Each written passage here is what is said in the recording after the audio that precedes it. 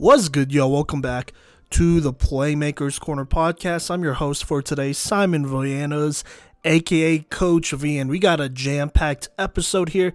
This is episode 235. I am recording this partially on February 18th, 2023. We'll obviously record between today and tomorrow, as this should be releasing on February 20th, 2023. Just want to make sure I get my timestamps there. And like I said, this is a jam-packed episode.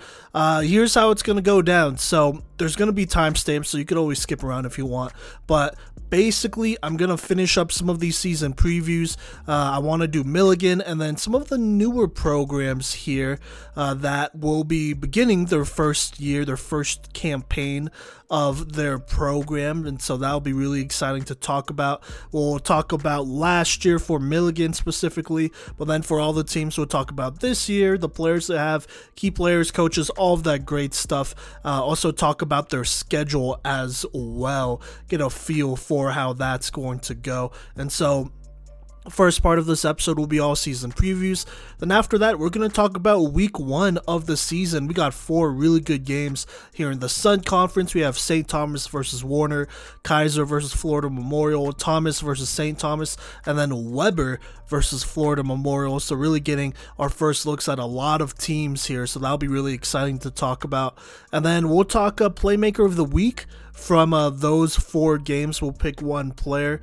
We'll talk about all the players that did well, but eventually select one playmaker for that. And then we'll go ahead and release our power rankings. Talk about that. I wanted to do preseason ones. It just didn't work out. So this is going to be kind of a combination of preseason and week 1 power rankings. And so if you want to go check out our power rankings from last year, the last ones that ever dropped, go ahead and do that. We'll be working off of those, plus combined with the games that went down this first week of the season. And then we'll wrap it up. And so there you go. That's the map of this episode. Like I said, if you want to skip around, go for it. But we should have a lot of great content talking about a lot of great programs and athletes out here. So let's go ahead and get into it. Okay, so let's start with a program that was neither in the Sun Conference or the KCAC. I mean, they play teams from both. They're in Tennessee, so they're kind of just in the middle there, which is a tough go. But this year it should get a little bit easier. But let's talk about Milligan and their program here. Last year just had a really tough year. Finished last in the power rankings, but I know they also had a interim head coach, and so this year they do have a new head coach, Ryan Whitten. I'm gonna throw this out there because I am from Dallas. He is the brother of former Dallas Cowboys and I guess Raiders tight end Jason Witten. And so there you go there. Really interesting here. But Ryan Whitten, he has about 26 years of football experience. He was actually an assistant coach on this team last year. This year, he's just been elevated to head coach, and so definitely some stability here to kind of continue to build on what they have moving forward. But last year was definitely a tough year. They only had 1 win of the season where they beat Cody at home 7-6. That was after Brooke Housley found Maya Yuri, I believe, on a nice little touchdown pass. And obviously they got the conversion as well. But other than that, I mean, they were 1-8 last year. Had a little bit of a late start. I know there was some chaos there, and they had to go, take a trip to Florida where they played a lot of their games, and then came back, and Cody went to their place where they played 2 games.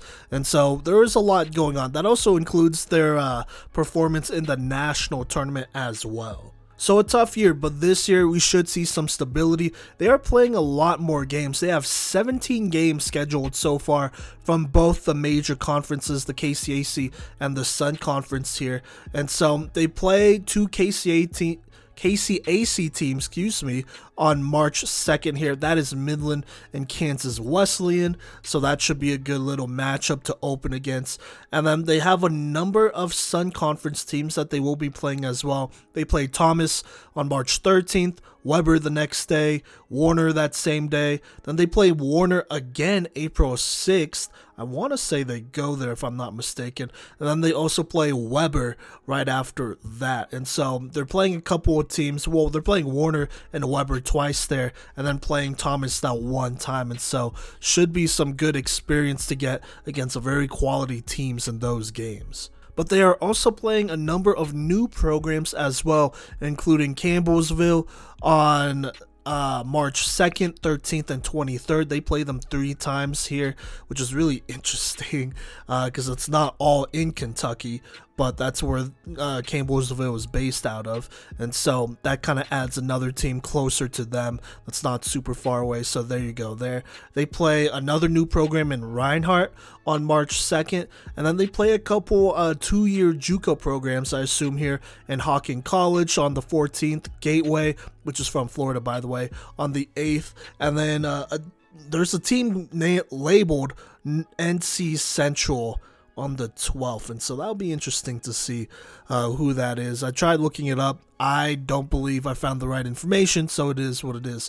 But a couple of things to note about this schedule. So they play 4 games scheduled on March 2nd. Obviously, there could be changes to the schedule. You know, they either drop games, add games, move them. That's all part of this thing, as it is a growing sport. You know, you gotta be flexible there. But 4 games in one day is definitely a lot there. So just throwing that out there. That's kind of right at the beginning of the season, and so on the bright side, you will know what kind of team you have better like at the beginning than at the end, and be able to make the adjustments as you go. And then on top of that, they have 3 games scheduled on the 14th. That's obviously not as much there, but still a lot of games early on in March here, which is understandable. I mean, they're hosting, Campbellsville is hosting, they have other teams hosting, and then they play multiple games while they're already there. That is not a bad strategy at all, obviously, and that's a lot more games than last year, and so we'll give them a lot more experience and time to get going here, which is important, which is good, you know, improve the quality of the program and just play a lot of teams and see a lot of teams. So there you go. But let's talk about the roster. They have a little bit of a smaller roster here. Brooke Housley, Danny Bartocci, Tiana Stamus, I want to say, and Maddie Manier are all not on the team anymore. I believe Housley and Bartocci both graduated, so there you go, and they both played quarterback slash, you know, had a big role with this team, so that's kind of tough here. They only had a 1 addition in Caitlin Quinn, who's listed as a wide receiver slash safety, and so altogether, I believe they have just about 10 players, which is definitely on the shorter side here. It's hard to play games with a kind of a smaller roster in general, but just looking at their schedule, seeing how many games they play in one day, that could definitely be tough. But who knows? They could always add on players, have walk-ons as well, and maybe they're just not listed on their official roster right now. But let's talk about key players. Let's start with Maya Uri here.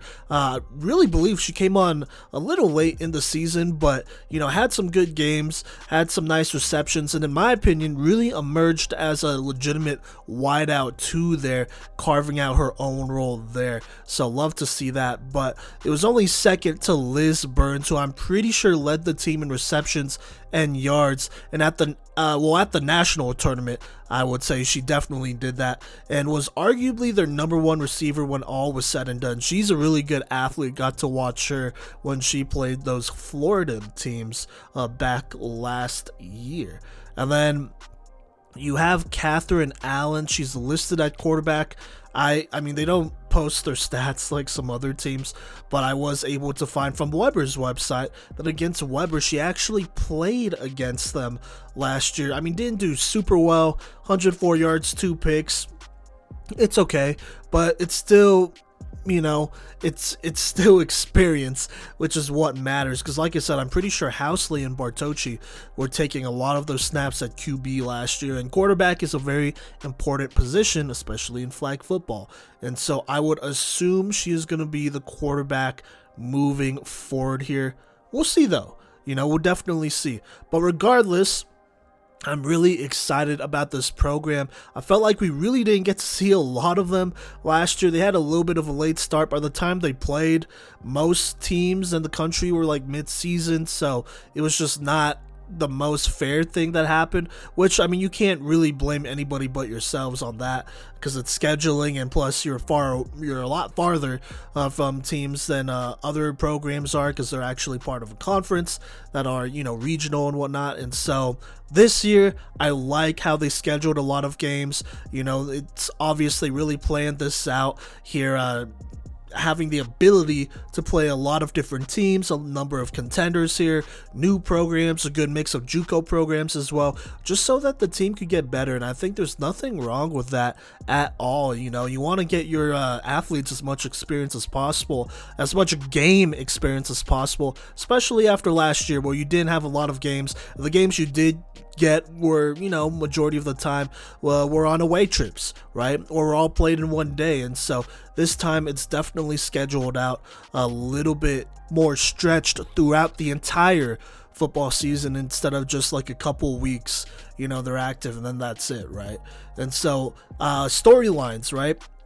It'll be really interesting to see where this team ranks here compared to some of the new programs that are joining in. I think that's a very realistic thing here, because some of these new programs, they're the new kids on the block. I don't know if there's a team like Thomas in this group of first-year programs. Because Thomas was special, and that was really hard to do. But you're going to have programs that are all kind of on the same level. They're getting used to the game, the speed. I mean, you're playing the best of the best as well. And so, obviously things are going to be revealed. You're going to see, who could really play on this level and who might need a little bit more work, and what adjustments you can make, both as athletes and coaches. And so I really want to see how they stack up against some of those new programs, since they will be playing a lot of those teams. And then I want to just see how much they get better. I don't know if they could crack like the top 7 or 6 in the country, because there's a lot of competitive programs and they do have a really small roster. But we'll see if they could get inside the top 10. I think that is a win for them. And there will be chances for them to do that. They're playing some really quality programs, like I said. And so, the closer you play some teams, or maybe you upset some of those teams, that will go a long way for them. And so the story for Milligan is just really all about improvement, I would say. I don't know how good they're going to be, to be honest. But I want to see where they stack up against some other teams and see how they continue to learn and get better moving forward, and continue to establish themselves as a very stable program. I mean, they are one of the programs that have been around for 3 years, I want to say, since the beginning. So there you go there. But that is Milligan. Let's go ahead and move on here and talk about some of the other programs that will be new this year that haven't played college women's flag football before yet. Let's go ahead and go west to Kansas here, more specifically Bethel College in North Newton, Kansas. They will be a new program. They will be joining the KCAC here. And so they'll be joining a conference that has been widely ran by Ottawa. But, you're adding more teams. Who knows? There's going to be a bit more competition here. And so that should be super exciting. But let's talk about their head coach first, Angela Rowe. She is very experienced as the flag, flex, and tackle football coach. Basically has coached all the levels from the middle school level to the pros. I think obviously not the college level, because it's been around for just a couple years, but she has coached all over for about 2 decades here. I do want to note that she also won defensive MVP for both the U.S. flag and touch football leagues, and so she's bringing in a lot of experience here. Kind of sounds like a defensive minded head coach here, but regardless, still a head coach, and I think a very good head coach to have for a new program to help stabilize things and really get them going here in their first year. And so let's talk about their schedule. It's not things super crazy. I mean, they're playing only KCAC teams starting on March 8th, where they open against Kansas Wesleyan, and then their first home game is actually against Ottawa on March 18th, 10 days later. And so if you are in the area, make sure you go ahead and support the Threshers out there in their home opener. Both really tough games to start the season, though. But, it's the first year of the program. You got to learn somehow, right? That's just how it goes. You got to learn somehow. You got to get experience. Why not against the two best teams in the KCAC? Some of the best in the entire country, to be honest with you. And so it will be really interesting to see how they start out there. Kansas Wesleyan does have a first-year head coach as well. Ottawa definitely doesn't, though. And so, like I said, it will be really interesting to see how they stack up. And then from there, they'll play all the other KCAC teams twice. And then obviously they'll have their conference tournament.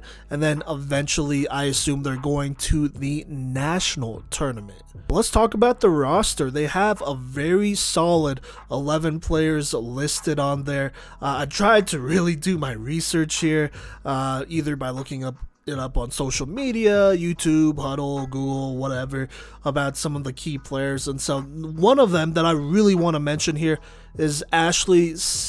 I apologize ahead of time because I already know I'm going to say this wrong. So please excuse me and, reach out to us so I could say your name right, because I'm sure this is the name I'll be bringing up a lot. But Ashley Joe, I want to say, from Columbus, Georgia here. This linebacker, her senior season that is, had 5 sacks, which led the team, 66 tackles, and 5 interceptions, along with 12 pass deflections. Those picks and pass deflections, she was also the leader of her team in that. And so just sounding like a defensive MVP, being able to rush and then cover as well. So you love to see that. That's never a bad thing. And then in her senior season, won 8-4 with Columbus. They only lost 13-0 to the eventual state champions in Southeast Bullock, I want to say, down in Georgia. And so she was a part of a very good team. And so they'll be getting a very good defensive specialist from that squad. That should really help set the tone and culture for this program, not only this year, but moving forward as well. It's also worth noting that there are other players from Columbus, Georgia as well. You got 2 players actually, in Kyla Rome, who played quarterback and cornerback, and Jaquel Tucker, who plays DB and wide receiver. Now, I don't know if they went to Columbus High as well as Ashley here, but they are from the same area. And also, I didn't say this at the beginning, but head coach Angela Rowe is from Georgia, I believe Atlanta, so there are connections there. So no surprises at all, but it kind of looks like that she's going to really build with those 3 Georgia players here. I mean, those are the players that I found that have the most flag football experience, as Georgia is one of those states that have made it official and whatnot. Now, the other players are athletes that play multiple sports, so it'll be interesting to see how they get integrated in here.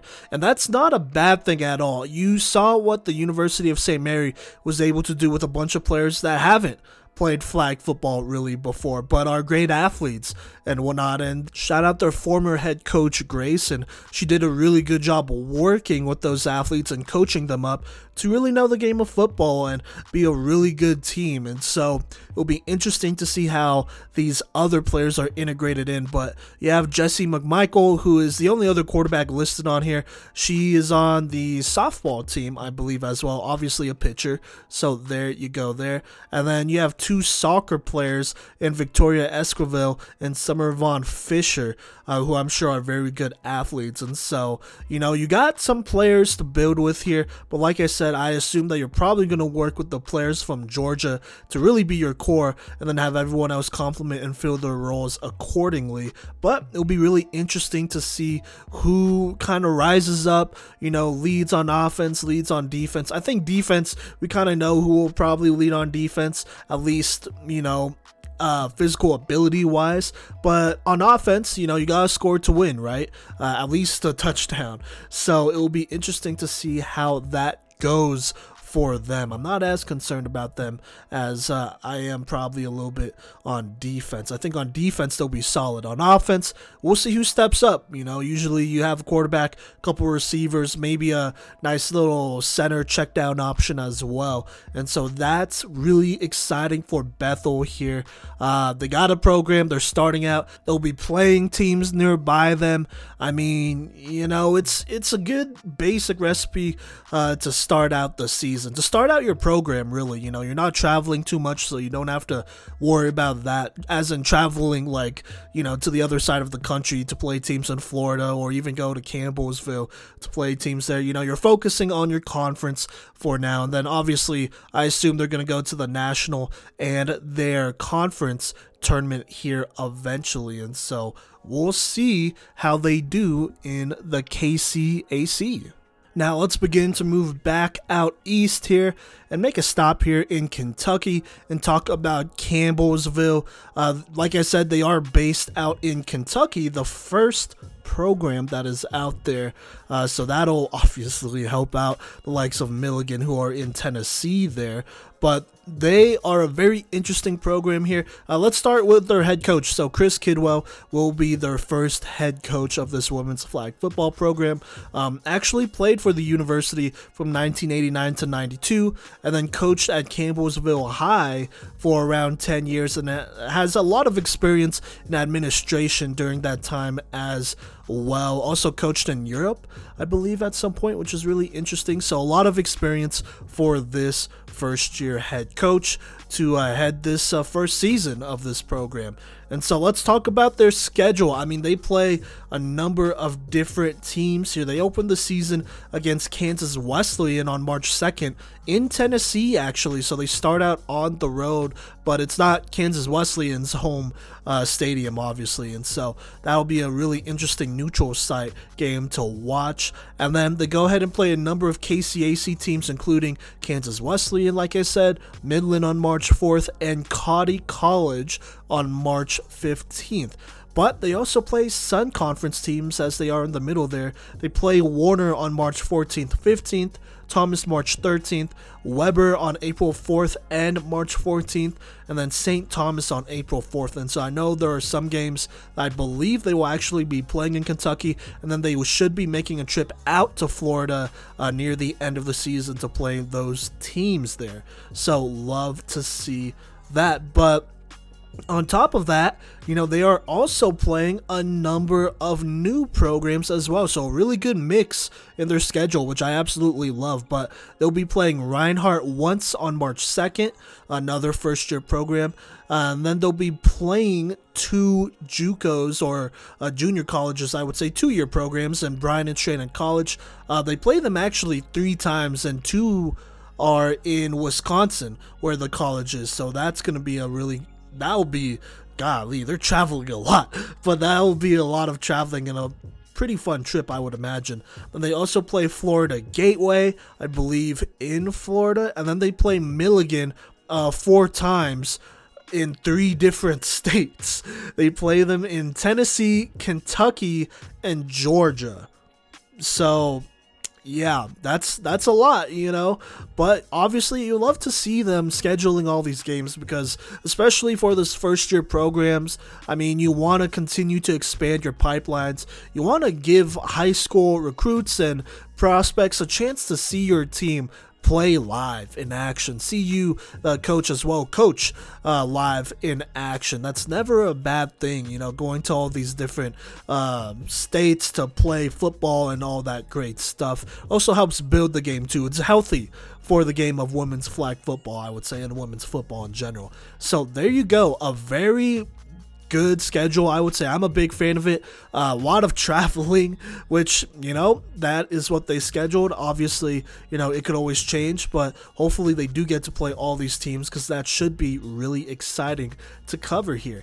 But let's go ahead and talk about the roster here. They have a very good roster, 14 total players. They got 3 Florida players, all from Liberty High School, which shout out Margarita Pena, who I believe made our all playmaker list last year. That's her alma alma mater, so there you go. Got a history of good football players from there. Then you have 2 from Georgia, 1 from Tennessee, and 1 from Cali. And then the rest of the roster is actually from Kentucky, which is really interesting because I don't believe Kentucky has women's flag football on the high school level yet, or at least maybe it's not official.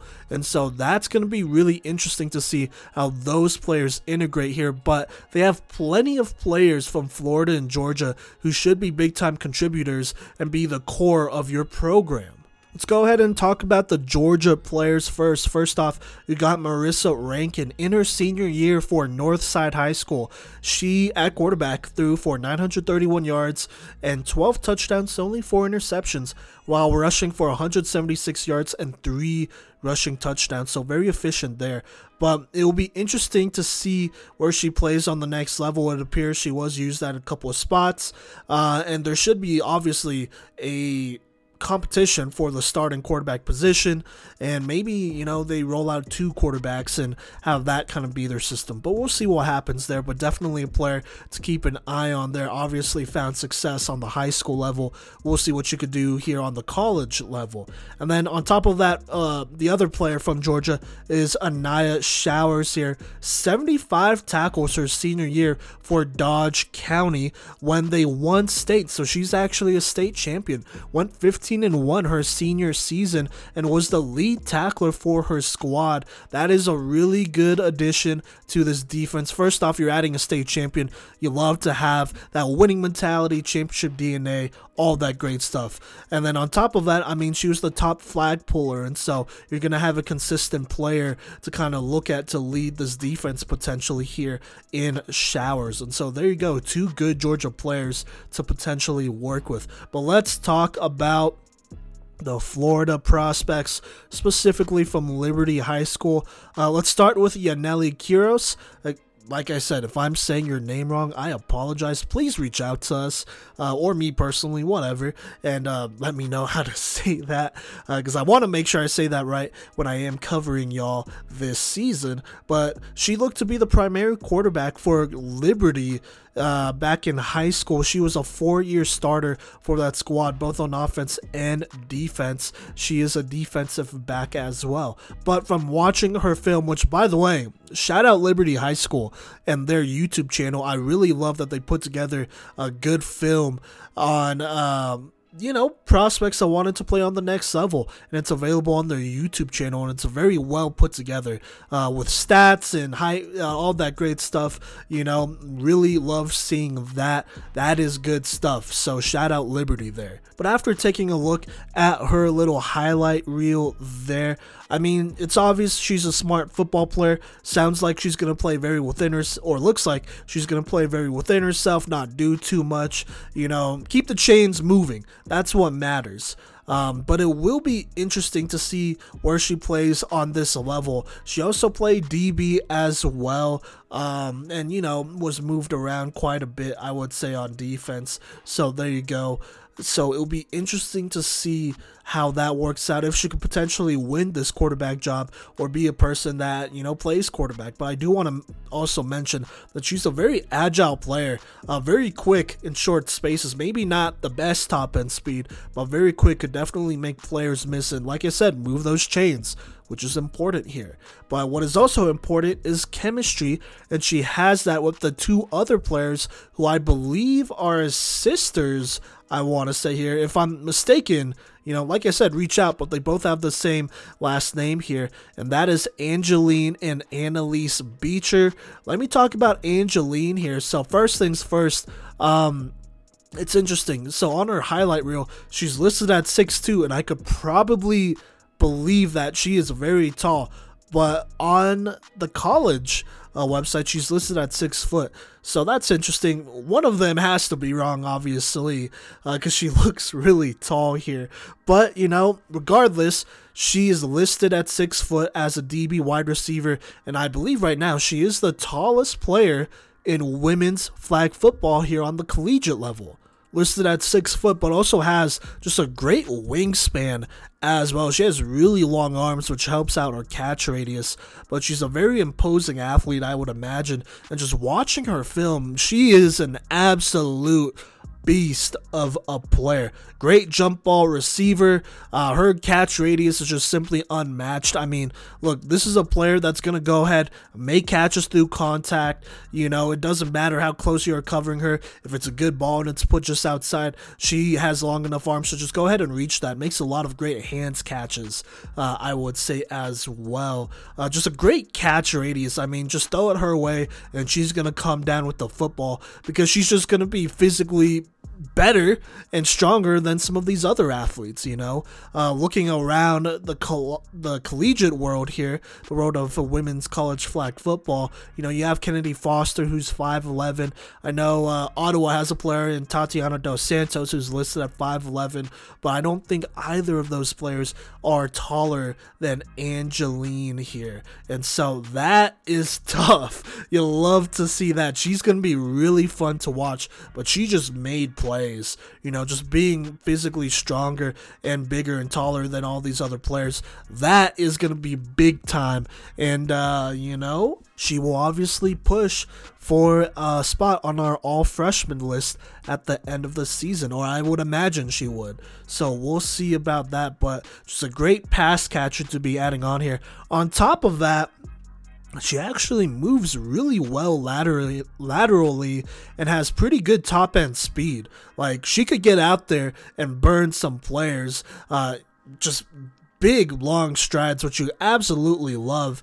Just a very smooth runner, I would say, very good athlete. And so not only is she tall, but she can move extremely well, and so that's gonna be a mismatch for sure. She should definitely be an issue on the next level. Imagine she's gonna play probably DB and wide receiver, but I mean, I'm just saying, if you're in the red zone and you don't know what to call, I would say a fade route is not the bad thing. Who's gonna stop her, right? So we'll see.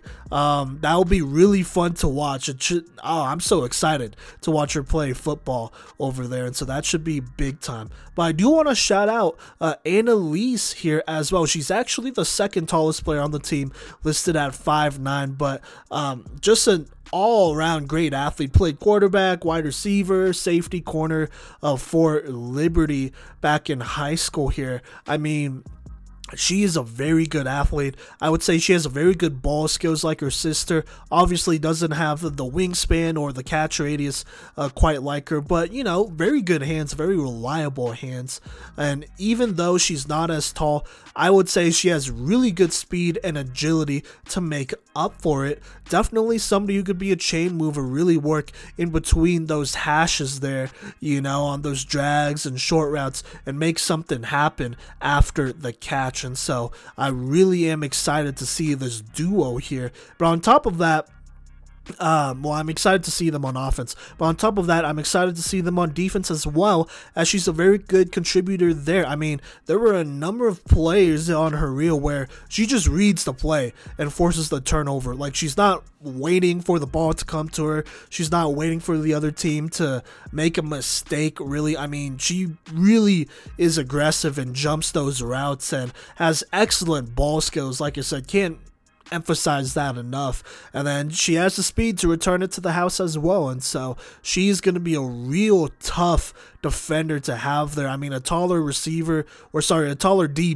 that moves extremely well and could play man, could play zone, play person to person, I mean, and just do her thing, lock down her side of the field. You know, you don't come around that every day, and so should be a big part of the team regardless of the position she plays. And so really excited about this Campbellsville team. I think they have a really good core. I'm excited to see Angeline and Annalise Beecher play. I'm excited to see the Georgia players play, Yaneli as well. I mean, I think this is a squad that has a really good group of experienced flag football players from high school, and then now you add on some good athletes from Kentucky here, who they could help mentor and coach and all that great stuff. I think you got a pretty good recipe to have a very successful season here, as they will be playing a lot of teams. So let's talk storylines, I guess. I mean, storylines for all of these first-year programs. How good can they be in their first year? Right? Is this a program that could reach Thomas levels of success, as in go to the national championships year one? In my opinion, no, because Thomas was extremely stacked. They were like 10, 15 deep, it felt, with like all conference, all state players from Florida. So they were extremely tough. Plus, they had a head coach who also coached women's flag football for a long time and went to a couple of state championships, which is something that this coach obviously hasn't done, being from Campbellsville here. And so there are some questions there, but, you know, they should have a good season. It will be interesting to see how they fare against some teams, how some of these players from Kentucky do. I'm really interested to see if, or if or who, which ones of these players from Kentucky could really turn up and be a star for the squad. So that's something to definitely look out for. And on top of that, the travel. Will the travel be too much? I mean, it is a lot. I think they are probably the program that's going to be traveling the most out of anybody in the entire country. And so we'll see how that goes, how well they do on the road, how well they play at home. All of that great stuff. A lot of questions here, but definitely a lot of excitement for a program that, has some really good players for this squad. So we'll see what happens for them. All right, now let's talk about the last program here in Reinhardt University out in Georgia. Coached by head coach Tony Fuller, a 16-year playing career where she's basically playing football year-round. She would play flag football and then switch to tackle there just so that she would basically stay ready, year-round. And so a lot of experience here. Most recently, by the way, played for the Alabama Fire in the WNFC, earning All-Pro honors as a linebacker in 2021. So just throwing that out there. On top of that, also won gold as a member of that 2017 IFAF tackle team. IFAF, that's International Federation of American Football, I want to say. So there you go. They play teams from all over the world.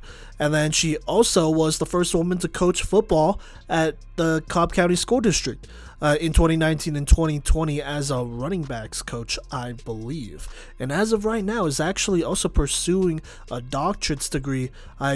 I want to say it's philosophy, more specifically counselor education. So good for her. A very smart person in general, player / coach who's been around the game for a really long time. She knows what it takes to succeed, both on the field and off the field, I would say, as well. So I really admire that. And so, honestly, just a great coach to have in general. First year coach for a first year program. Really love this fit and hire here for Reinhardt. Now let's go ahead and talk about their schedule. So they actually open against Milligan, I believe, at home on February 23rd. They'll also play the March 2nd in Tennessee. So at the time this episode comes out, they'll be playing them here in a couple days, I believe. So that should be really exciting. Now let's talk about the teams they'll play multiple times. So outside of Milligan, they'll play them multiple times, obviously, but they'll also play St. Thomas and Campbellsville more than once this season. And then they will play an in-state team, the only other team in Georgia, in Thomas. That'll be at Campbellsville. And so that'll be the first matchup between two Georgia college flag teams here. So that'll be really fun to watch there. And then they'll also play contenders here in Ottawa and Kaiser. Play Ottawa April 8th, and then Kaiser is April 1st. So a pretty good mix of teams they are playing here. Outside of Ottawa, there are no KCAC teams, but, if you're going to play one, Ottawa might as well be that one. They'll also play teams like Warner, Florida Memorial as well. I don't believe they are actually in the Sun Conference, but obviously they're close enough to Florida to go ahead and play those teams. So a very mixed schedule here, which I am a pretty big fan of, just being able to see them play a number of teams. I am going to throw this out there. Power rankings are not everything, but if they were to move up, I'm looking at some of these key matchups here. Ottawa, Kaiser, Thomas, Jesus. Those are all the national contenders. I just realized that's tough. Getting a win against one of those would obviously be huge, especially Thomas, because you'll be competing for recruits with Thomas in that state. So that's going to obviously be a big game there. And then, you have St. Thomas, you have all the Florida teams as well, who you will be competing for recruits as well. So, a lot of really good games scheduled here. Really excited for that. Love that they're also playing a first-year program in Campbellsville a couple of times, which I think will be a really fun matchup. Love the Milligan matchup as well. So, some very interesting games. But let's go ahead and talk about their roster. They have a very healthy roster of 18 players, with only 2 of them from Florida, technically. One of them is Talia Williams from Somerset Academy. And then I would consider her from Florida. I think originally she's from Georgia, though, in Amani Lindsay. She's actually transferring from St. Thomas. I forgot to mention that. But that'll be a big-time add-on. A player who has seen, a very good, successful program, and could contribute some of that to this culture here in Reinhardt, back home in Georgia. So that'll be really interesting to see what those two could contribute to this team. And then they also have one player from Panama. That Panama flag football team, when they won it all at the Pro Bowl last year, that was big time. All of those players are basically recruited to some of the best in the country. And so for Reinhardt to get one of those players is absolutely huge. And that is Adriana Brustmeyer. Like I said, coming from Panama with that elite squad that won it all, she'll be bringing some really good experience. Never could go wrong with players from Panama, to be honest with you. So really love to see an international player on this list. Now, the 2 other players I do want to highlight here mostly, just because I'm not going to go down the line and talk about every single player. I'll talk about them as they make plays this season, though. But I want to highlight Ashlyn McKinley and Joelle Jarrett. Those were actually 2 players that we broke down the film of on episode 152 last year. And so if you want to see more, information about them, go ahead and check out that episode. I'll basically give you the brass tacks of it. Ashlyn McKinley, quarterback here, good dual threat, could run with the football, is really agile, has shown that she has a pretty solid arm and whatnot, make really good throws. Just a little bit raw, but I think with another year of working, and this is only like her 3rd year of flag football as well, I think she could be a really good starter for this team moving forward, potentially. So we will see what happens. Also want to throw out there, great GPA, great leader, and all that stuff. All great things about Ashlyn McKinley here that'll add to this program. And then you got Joelle Jarrett, who has a very elite ball skills, really impressed by what I saw on film there. Made a ton of interceptions. I think she's listed as a DB for Reinhardt here, so that'll be really fun here. My only downside was that I couldn't find a lot of offensive film, because I think she would be really good on offense as well. But you know what? It is what it is. She's a great athlete regardless, with really good hands. She's for sure going to play on defense, and I think she's going to be an elite DB for that squad, to be honest with you. But we'll see if maybe she pulls a Dion and maybe plays on the other side as well. But definitely both players that if you want to check out that episode, go ahead, and I talk about them more in depth there. And then I do want to shout out Janiyah Williams and Tatiana Alacock from Grayson High School, which is the same high school that Ashlyn McKinley is coming from. Just keep that in mind.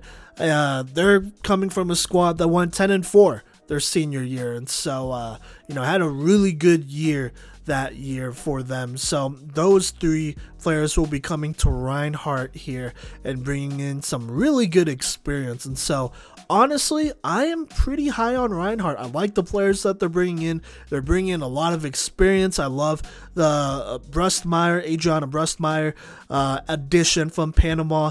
I love that they're recruiting a lot from Georgia here, getting Amani Lindsay to, transfer from St. Thomas back home. That'll be big. And so it'll be really interesting to see how well they do. They play a pretty strong schedule. I think they are potentially the only team in the country that will be playing 4 or 5 teams from the top 5. I don't know if anybody else in the country is going to be playing that many top 5 teams, as many top 5 teams as them. And so it's going to be tough. It's going to definitely be a trial by fire, but they're also playing some newer programs, some programs that struggled last year, to really gain some confidence and get things going and, oil that machine here as they go on and get better. And so just really interesting to see how they stack up, not only with the newer programs, but with the best in the country. And I think we're going to get that answer a lot sooner than later compared to the rest of these other programs, to be completely fair and honest with you. And that's fun, that's going to be really fun to watch just to see where they're at, and, they're a first year program, so I wouldn't say there's a lot of pressure on them to be great automatically. But, if you could steal some wins here and there, really get some momentum going by the time you get into the national tournament, because I don't believe they will be in a conference tournament here. Campbellsville won't either, I believe, because they're not in a major conference that has multiple women's flag football programs. That'll be big. If they could really get going before that national tournament, get some momentum, that'll be big, especially considering that they don't have a conference tournament. So just keep that in mind, not only for them, but for Campbellsville as well. But should be a fun program. Really love their head coach. I really respect what she's done for the game, and I really like this roster as well. We'll see what Georgia football can do once more. All right, but there you go. Those are all the season previews there. Before I talk about this first game of the 2021 season, there were a number of other programs that I looked into, but I don't believe are NAIA programs. Just shouting out Atlantis, Fort Lauderdale, and all that. And then obviously you have your JUCOs as well.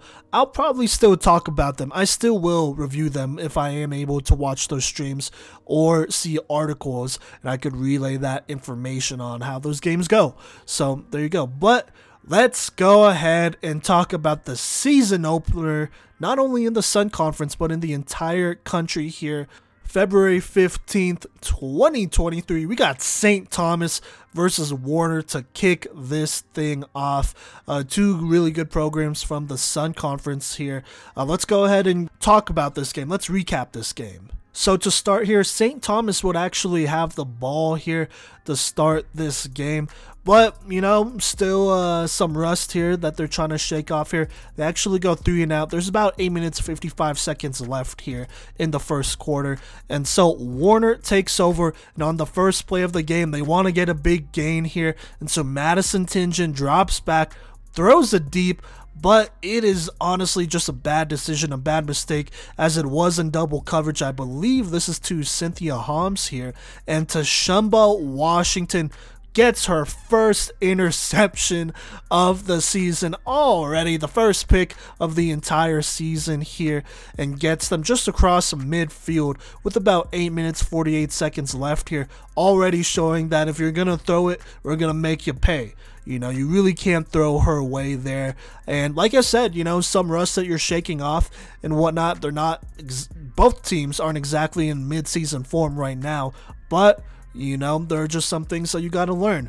And so that is a learning opportunity there. And Tashumba Washington getting a big first play here to go ahead and get St. Thomas the ball just like that. And so here we go on first down. Julianne Yolkowski at quarterback goes ahead and takes a deep shot to Tyler Bryant, who is in 1v1 here. It actually looks like Bryant here gets a step, but the ball is definitely a little bit underthrown here and is broken up by freshman number 23, Anna Vincentini, I want to say. Excuse me if I'm saying that wrong.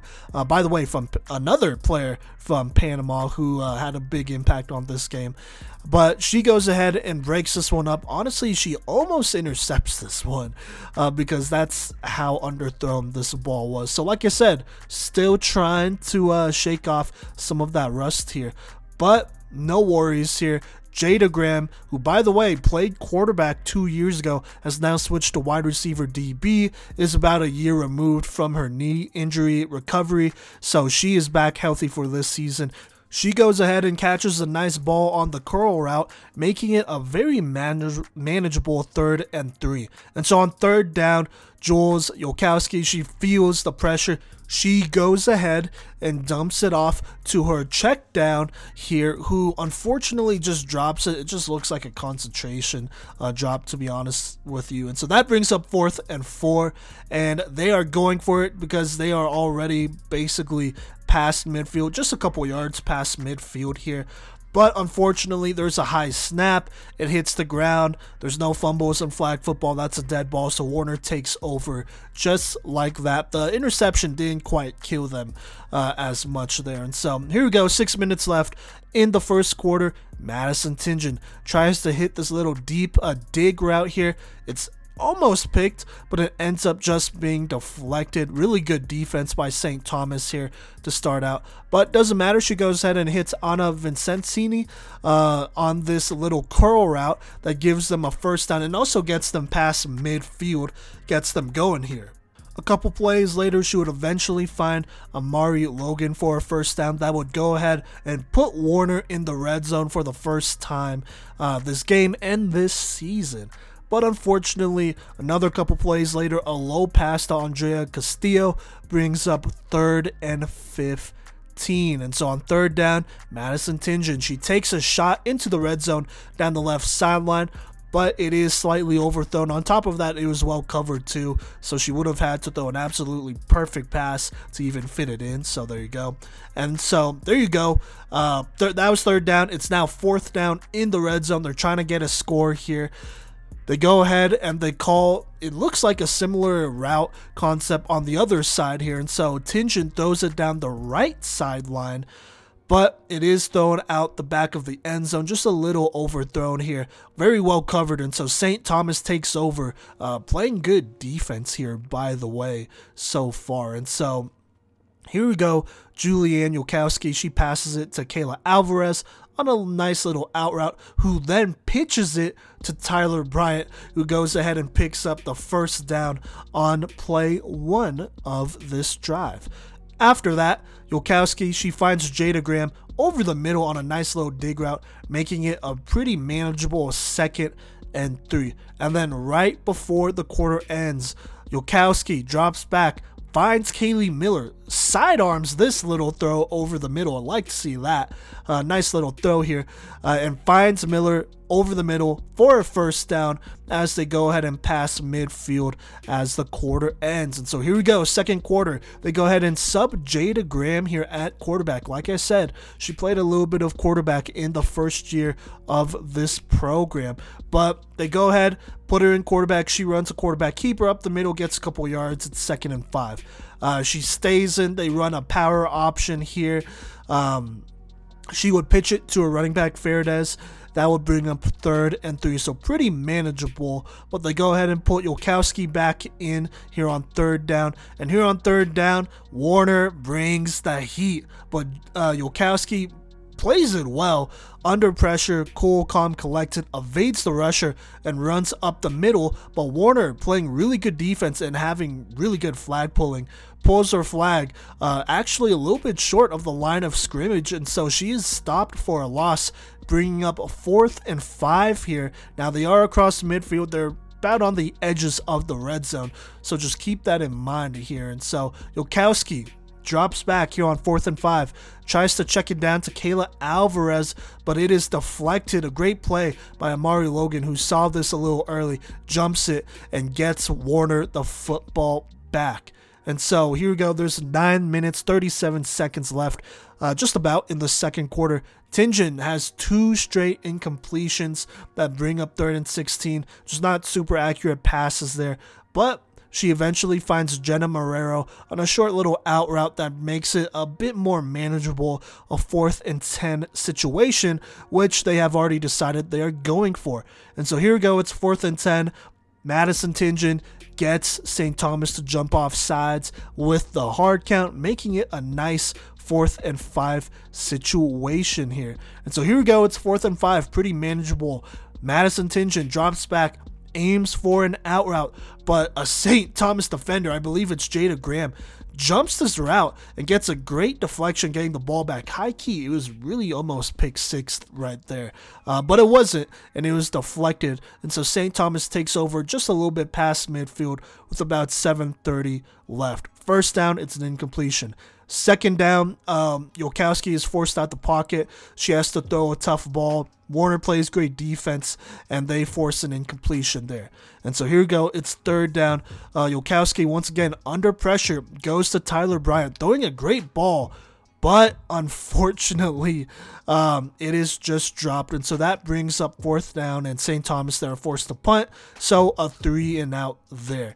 And so here we go. 6 minutes. Warner, they're trying to get something going here. Madison Tingen, she finds Amari Logan on a quick hitter play here, making it 2nd and 15. After that, Tingen goes back to Logan on the curl route, which was really close, but Tingen gets it there on time, and Logan gets free and goes ahead and gets the first down before her flag is pulled. So love to see that. The chains are moving here. And then Holmes would actually get her first reception here on a curl route for about 10 yards, making it 2nd and 7. Like I said, her first reception in this game here in the second quarter, midway through the second quarter here. She has been targeted, but they are definitely playing really good defense on her and not allowing her to get any big plays. But she gets a nice 10-yard play, making it 2nd and 7. After that, Tingen pump fakes, then tries to scramble, gets about 2 yards, so it's 3rd and 5. They're about near midfield at this point here. So there you go. And so here we go, 3rd and 5, Tingen. She goes ahead and goes back to Amari Logan, number 24, by the way, on the curl route. But Jada Graham just plays really aggressive defense here, and they call her for a penalty. I believe it's either pass interference or holding. No matter what, though, Warner gets a first down, and so they go past midfield. So kind of tough there if you are Jada Graham, but I like the aggressiveness. And so here we go. After that first down penalty, and they are past midfield, Tingen takes a shot downfield, but Jada Graham makes her pay and gets a huge interception. But unfortunately, they call roughing the passer on St. Thomas's rusher, Leon, here. And so Warner gets a little bit of a break because that felt like a backbreaker there with that interception. And so instead of an interception, that penalty actually puts Warner in the red zone now. So a big change of events, but regardless, Warner, they are back in the red zone. And so here's how it goes down. Tingen throws a quick out route to Vincenzini here for a gain of about 10 yards right before the 2-minute warning. By the way, that goes for a first down. And so here we go, fresh set of downs. Also, I believe I misspoke. Sorry, they were on the edge of the red zone, and then that out route got them into the red zone. So there you go. But a fresh set of downs in the red zone. It's a first down. Tingen, she finds Cynthia Holmes over the middle, goes for a minimum gain. Really good flag pulling by St. Thomas here. And then after that, Tingen once again throws over the middle. It looks like the receiver gets her hands on the football. She's about to land and establish possession, but really good defense by freshman Dominique Parks, who gets her hand in there and aggressively rips that one away, forcing an incompletion. That's an excellent breakup there. I really want to give that a little bit of a spotlight there because it really looked like it was about to be an easy touchdown, but love how Parks goes ahead and fights through it, and makes it an incompletion. So there you go there. But now it is 3rd and goal here. On 3rd down, Tingen goes ahead and it looks like those maybe a fade route, maybe it's an out route to Amari Logan. Doesn't matter. Jada Graham is there, and she plays really good defense, and so that makes it 4th down after that incompletion. And so Warner, they go ahead and take a timeout. By the way, there's about 1:25 here before this 4th down play. And so here we go, 4th down. Warner in the red zone for the second time goes ahead and drops back Madison Tingen, who throws an accurate, just a dot here, low pass to number 43. That's Andrea Castillo for her first career receiving touchdown, by the way. But regardless, the first touchdown of this 2023 campaign brings in a tough one through really good coverage here to get them on the board. And then on the extra point, Tingen pump fakes, finds Logan over the middle on a diving pass, making it 7-0 with 1:21 left here in this second quarter and first half. And so here we go. We have St. Thomas. They're trying to move down the field. They do get a first down here where Yolkowski finds her running back, I believe, Fernandez over the middle. So there you go. But there's about 28 seconds left. But then Yolkowski finds number 12, Keely Miller, on a nice little deep shot down the right sideline for a first down pass midfield. That goes for about 20 yards or so. But eventually, they have to throw it up on a Hail Mary. Number 24 for Warner, Amari Logan, closes in on this ball, intercepts it, sends this game into halftime. By the way, that is her first career interception as well. So there you go. 7-0 Warner going into halftime over St. Thomas. Okay, and so here in the third quarter, Warner starts with the ball here. Tingen does find a couple receivers here for a short gain.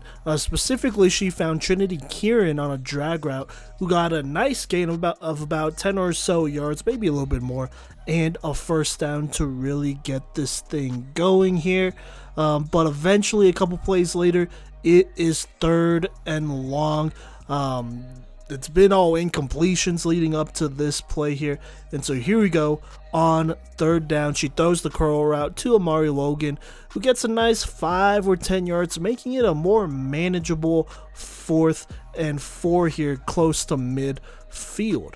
And so here we go. Warner decides to go for it. Tingen throws it over the middle, and it looks like number 10, Mayerly Kayon, I want to say, intercepts it for St. Thomas. But instead, it's dropped and it's broken up. Still, though, it's St. Thomas ball with 8:43 left in the third quarter. All right, so here in the third, Julianne Yolkowski finds Tyler Bryant on a nice curl route, who goes ahead and gets a nice 10 or so yards, making it 2nd and 8. Then it's third down after great pressure from this Warner defense. But right before they are able to run a play on third down, they do get Warner to jump off sides with the count, so it makes it a more manageable 3rd and 3.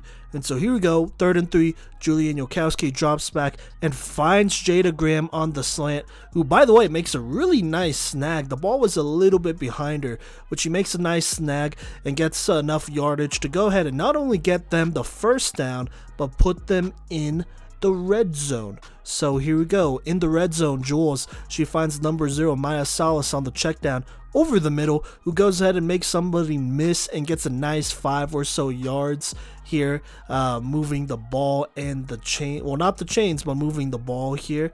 And then Jules then finds number 12, Kaylee Miller, for a nice 5-yard gain, making it a more manageable 3rd and 2. And then to go ahead and end the drive, Julianne Yolkowski finds Jada Graham on a nice little drag route, and she goes ahead. Graham goes ahead and dives for the end zone here for the first STU touchdown of the season, making it 7-6. Now Yolkowski tries to find Tyler Bryant, but number 23, Vincencini, on the extra point, makes a great deflection and allows Warner to keep the 7-6 lead and not have St. Thomas tie it up. And so here we go. It is Warner football here, and a couple plays later, it is basically third down. And Tingen, she's trying to run around, and I think she's doing a little bit too much here and throws a bit of an ill-advised throw almost directly to Jada Graham, who drops a potential pick 6.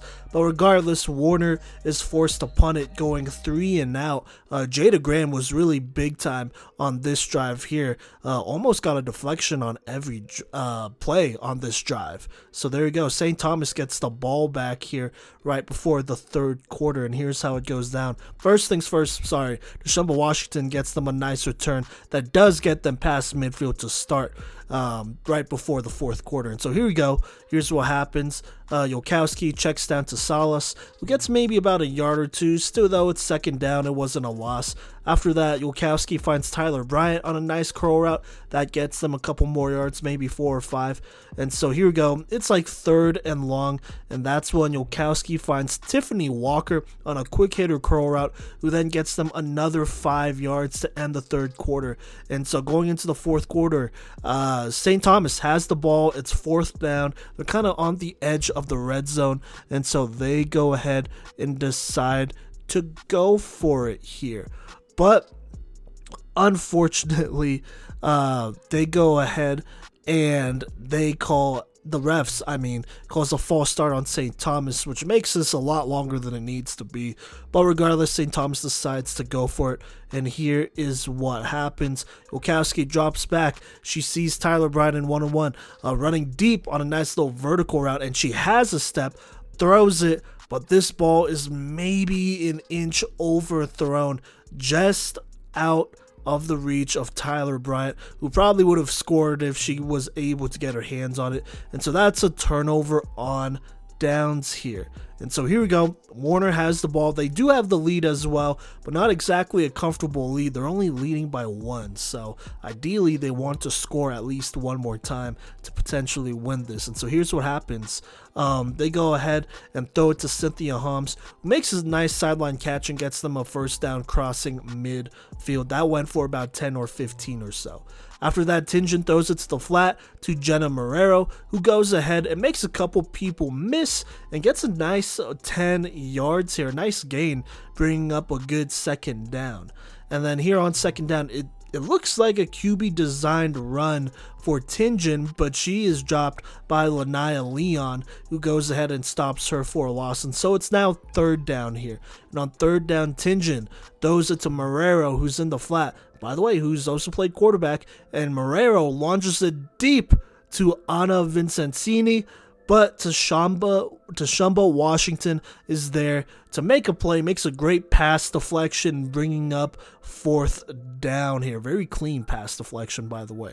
And so here we go, 4th down. They call something pretty similar here. Tingen has it, then she passes it to Marrero, who then tries to throw it, or tries to run and then throw it, but the ball is low and hits the ground. And so just like that, St. Thomas takes over, avoiding Warner from, getting a bigger lead here. And so here we go. Plenty of time left, 8 minutes, 17 seconds. After the drop pass, it is 2nd down, and on 2nd down, Yolkowski finds Salas in the flats, who gets a nice gain here of about 7 yards, making it a good 3rd and 4 situation.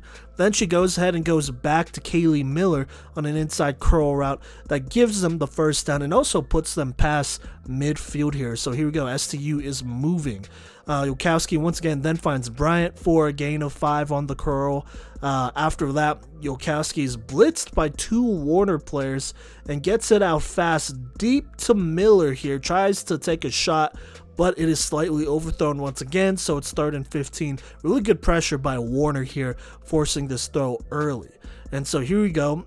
Julianne Yolkowski tries to hit Tyler Bryant on the drag route, but it is late, and it's also kind of thrown behind her as well. And so that makes it 4th down. Yolkowski drops back, tries to hit Kaylee Miller on the out route, but Warner comes up and pulls the flag just a little bit short here, and that forces a turnover on downs.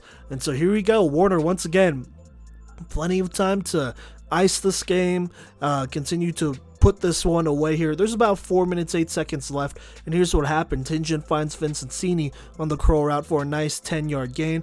After that, she takes a shot deep on 2nd down, trying to go for, the dagger or the home run ball here.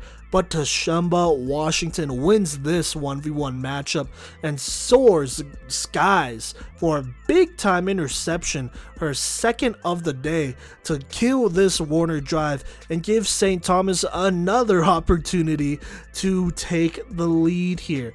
And so here's what happens. There's about 3 minutes, 18 seconds left. Yolkowski finds Jada Graham in the flat, who sprints for a nice gain, making it 2nd and 10. She gets about 10 yards. After that, Yolkowski feels the pressure, checks it down to Maya Salas, who goes ahead and makes a player miss with a nice little dip move, and then gets the first down past midfield.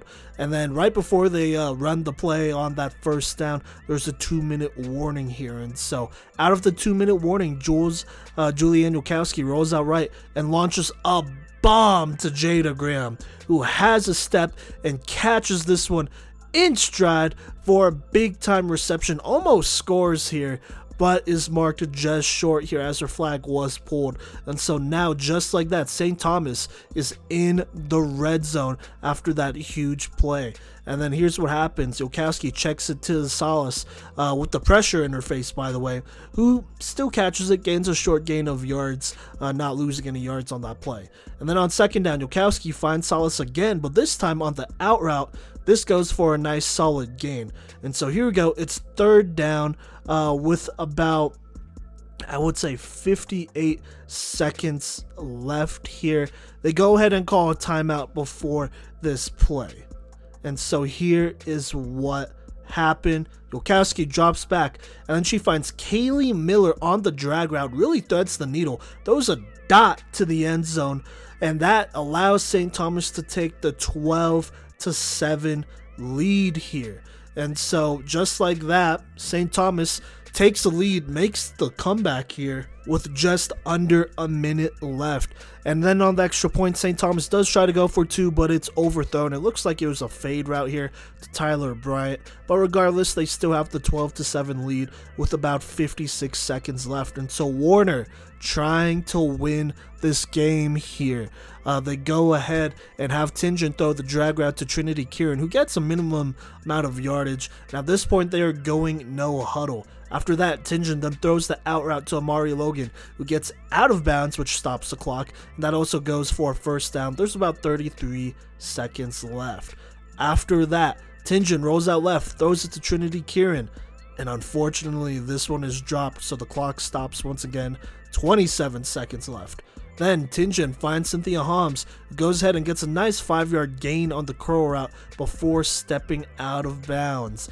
And then a timeout is taken before this third down opportunity here. And so here on third down, Tingen, she then feels pressure and is forced left here and throws it. The ball is slightly high on this throw, and I believe it's over the middle, but the receiver ultimately drops it. She got her hands on it, so another drop there.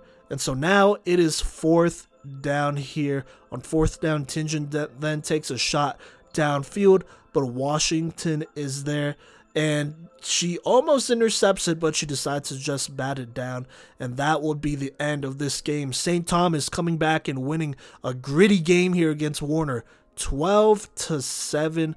I do want to shout out Jada Graham and Tashumba Washington. I would say those are the players of the game. In this one, Jada Graham, I had to have been the lead receiver, and she also had that first touchdown. And then Tashumba Washington, 2 interceptions in this game to start out another great campaign here as St. Thomas starts out 1-0 after this one. All right, now let's talk about the other game on this day. We got Florida Memorial versus Kaiser, and Florida Memorial will start with the ball here. Haley Stanton, the transfer from Midland, here in at quarterback. Here's how it goes down. Second down, she checks down to Kayla McDuffie, who does get them a first down, making some people miss. After that, Stanton finds Erica Johnson twice on 2 quick hitter hitch routes. That gets them a couple yards. Then she makes a lot of players miss, and that would get them a first down past midfield on that second hitch route throw. So there you go. After that, Stanton checks down to McDuffie again, who makes a couple people miss on the nice gain for about 7 or 8. After that, Stanton throws to Lonisha Howell, who then attempts the double pass, but unfortunately this pass goes out of bounds, so it's third down here. Here on third down, Stanton then finds Ronisha Gibbs on the comeback route for a solid gain, but it is fourth down here. They're right on the edge of the red zone, not quite there yet, but they are approaching it. And so here on fourth down, they go for it. Stanton tries to hit the post route, but it's a little bit too high, and so that is a turnover on downs, and Kaiser takes over with 6:55 left in the game. or well, left in the first quarter, excuse me there. But anyways, here Kaiser on the first play, Roden tries to go deep to Chloe Griffin, but she is not quite able to bring in this pass, so it's an incompletion. Second down, Roden scrambles here, but her flag is pulled quickly, just at about the line of scrimmage by Deja Fanning, and so now it is third down. Roden on third down goes deep and finds Kennedy Foster, who's in one-on-one up the seam for a huge 20-yard-ish gain for the first down across midfield. So love seeing that connection per usual, looking strong once again this year. After that, Roden then rolls out right and makes a beautiful throw here to Marissa Rubino, who catches a good ball on the sideline to put them in the red zone. And just like that, they are in the red zone with a fresh set of downs. That play went for about 20, but then right after that, Roden on fire finds some Rubino on the drag route, who walks it in for a touchdown, and Kaiser gets a really fast 6-0 lead here. Now, Roden on the extra point tries to loft it up to Kennedy Foster, but it is slightly overthrown here. But they do call a hold on Florida Memorial, so that gives Kaiser another chance. And so on this chance, Roden then finds Kennedy Foster on the drag route, who goes ahead and walks it in. And so Kaiser now leads 7-0 with about 3 minutes left here in the first quarter. Now on this next drive, Kaiser plays really good defense. On first down, they go ahead and cover a screen call here. It was incomplete, but they covered it really well. It's better that it was incomplete anyways, to be honest. Then on second down, they go ahead and bring the pressure and sack Haley Stanton, who was sacked just a half second too slow getting the ball out there. So there you go, just like that, it's third down. And then on third down, Kaiser, just with really good coverage, forces Stanton to take the check down as they do bring the pressure, which, they would go ahead and bring that player down, and that would basically force a 3-and-out and a punt here. And so there you go. Kaiser takes over back on offense with about a minute left here in the quarter. Kennedy Foster gets a nice return that does get them past midfield, but a penalty thrown on Kaiser would put them just maybe like a yard behind it. So that's what happened going into the second quarter here. And here in the second quarter, Jasmine Roden, being aggressive, takes a deep shot here to the freshman Sofia Caprio, but this pass is broken up here. But unfortunately, at least for FMU, they call a holding penalty on FMU, which goes ahead and moves Kaiser up here a couple of yards. It's still second down though, and so on second down, Roden then finds Kennedy Foster on a nice out route, who goes and gets the first down, which would go ahead and put them in the red zone for the second time today. On first down, Roden then finds Adriana Rodriguez on the drag route, who gets a nice big chunk play off of, honestly, just bad flag pulling on this play. Gets about 15 yards or so. And then on second down here, Roden throws it to Rubino, or tries to, but it is well covered, and it's also overthrown. Good pressure by Deja Fanning and Florida Memorial. So now it's third down here. Third down, Roden feels the pressure, checks down, and throws it over the middle here to Adriana Rodriguez for a big time touchdown. And just like that, Kaiser now leads 13-0. And then during the extra point here, Roden does really well against the pressure and throws a great ball to the corner for a conversion here, making it a quick 14-0 lead. Just like that. Now FMU, they get back on the field after the 3-and-out, trying to get something going here before this game gets a little out of hand. And so here's what happens. Stanton checks down to McDuffie, who gets 10 yards. That brings up second down. After that, Stanton is immediately blitzed, but she runs it up the middle and gets them a first down. Good reaction there to extend this drive. After that, she then throws the out route to Gibbs, who gets them a nice gain of 7 yards.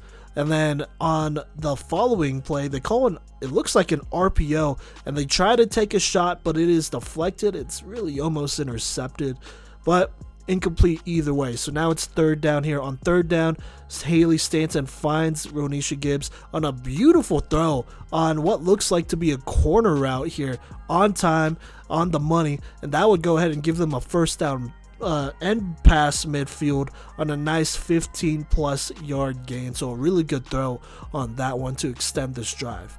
After that, Stanton feels the pressure, checks it down to McDuffie, who goes ahead and gets a nice 10 or so yards.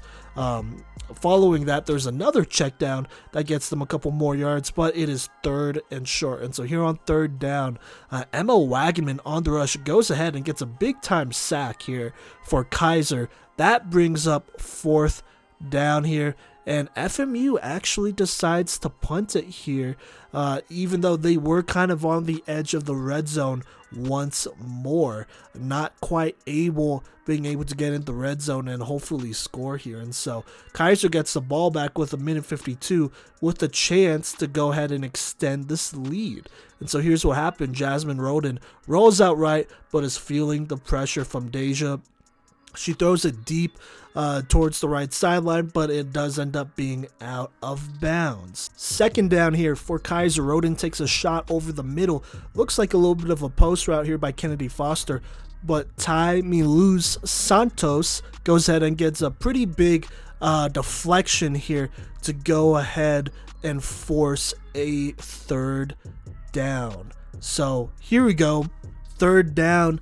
FMU brings some pressure here. Deja Fanning is trying to get after Roden, but she checks it down to Emma Wagman, who's just barely able to get the 1st down and extend this drive.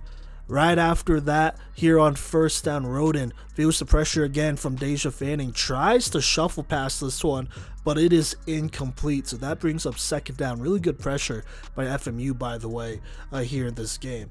Anyway, 2nd down, Jasmine Roden once again feels the pressure and tries to throw it on the run, but it is incomplete. Basically just threw this one away. And so here we go. 3rd down with a minute left in the 1st half. Roden is able to evade Deja Fanning and is once again flushed out, but hits a wide open Adriana Rodriguez, who then drops it. It looks like just a concentration drop, honestly, but that's a tough drop. It's 4th down. Kaiser decides to go ahead and punt it. There's about 30 seconds left here. Now, they tried to get something going here, but unfortunately they come up a bit short here and are not able to really score. They do get a 1st down, but other than that, that is it. And so there we go. Going into the 2nd half of this game, Kaiser leads 14-0 over Florida Memorial.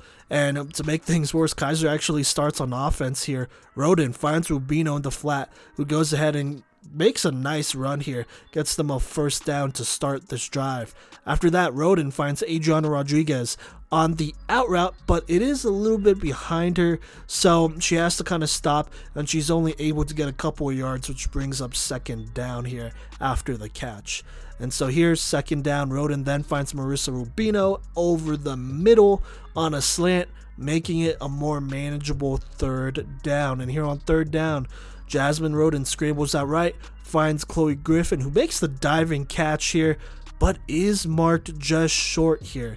And so here we go. It's 4th down. Kaiser decides to go ahead and punt it, not wanting to give FMU great field position here. And so a good stop by FMU. They get the ball with about 9 minutes left here in the 3rd quarter. Haley Stanton goes out there and throws it to Howell, who then throws it on the double pass to number 9. That is Ty Miluz Santos, who then hauls it in for the 1st down past midfield on a big 20-yard gain-ish, just about, maybe a little bit more. After that, they do attempt another double pass. Howell finds Santos once again for a nice gain, making it a 1st down in the red zone. So 2 big plays here goes ahead, 2 big chunk plays, goes ahead and puts them in the red zone just like that. And then after that, Stanton throws it to Howell again. They're trying to, really work this 2-quarterback system, this double pass here, but she is then forced to check it down. But unfortunately, the pass is too low, so it's just incomplete, and so it's 2nd down. So 2nd down, they try to direct snap it to Kayla McDuffie. She gets it, she runs it up the middle, gets them a couple yards here, making it 3rd down in the red zone. And so here we go, 3rd down. Stanton tries to throw the comeback route, but it is really well covered. I believe it's Kennedy Foster out there who makes a play and deflects this one. And so now it is 4th down. And here on 4th down, Kizer brings a bit of pressure. Haley Stanton evades, dances around, then tries to throw it to Kayla McDuffie here, but she's not quite able to catch this one and bring it in. And so that is a turnover on downs after a very promising drive here. So there you go. Now, there's about 4 minutes, 21 seconds left here. Kizer has a chance to extend this lead and pretty much put this one away here. And so here's what happens. Jasmine Roden flushed out the pocket. She scrambles and gets a lot of yards here. Not only gets the 1st down, but gets a nice chunk play of about 15 plus yards or so. After that, throws the drag route to Marissa Rubino, who gets them just past midfield for another straight 1st down. And then after that, Roden rolls out right, throws it deep to Chloe Griffin, once again really wanting this deep ball to Chloe Griffin, but unfortunately the pass is out of bounds here, and I think part of that is because of the pressure FMU is getting on her all game long. But no worries, on 2nd down she finds Kennedy Foster over the middle on a really nice gain who gets them within 5 yards of the 1st down. To go ahead and convert here, she would throw it to Adriana Rodriguez on the drag, who gets them that 1st down and puts them in the red zone again. Now, before we go into the 4th quarter, Roden does throw it to Rodriguez, who tries to pitch it to Rubino, but they call it an illegal forward pass, and so they do back them up a little bit here. Alright, now the 4th quarter begins here. FMU trying to hold Kizer out of the red zone so that they could potentially climb back into this one. And so here we go, 3rd down, Jasmine Roden forced to scramble right and tries to throw it, but it is thrown out the back of the end zone. Great pressure here by Florida Memorial, and more specifically Deja Fanning, who is having a great game for her first career collegiate game here. Now, 4th down, Roden once again has to scramble, but goes left and then tries to pitch it back to her center or back here, but she drops it. And so just like that, that is a turnover on downs. FMU gets a good stop, and they get the ball here with about 9 minutes 35 seconds left. But before they could call a play, there is a penalty thrown on them pre-snap, which backs them up just a little bit. Following that penalty, Stanton tries to throw the out route, but it is a little too low, and so it's incomplete, making it 2nd down.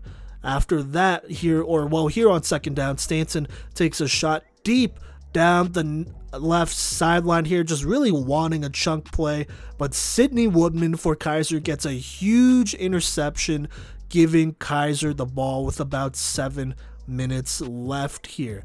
And so 7 minutes left, first play after the pick, Jasmine Roden drops back, feels the pressure, lofts up a really nice throw here, a lot of air underneath this one, deep here, trying to find the freshman Sophia Caprio, and Caprio just runs underneath this beautiful throw here, a lot of speed on this one, and catches her first career receiving touchdown from Jasmine Roden.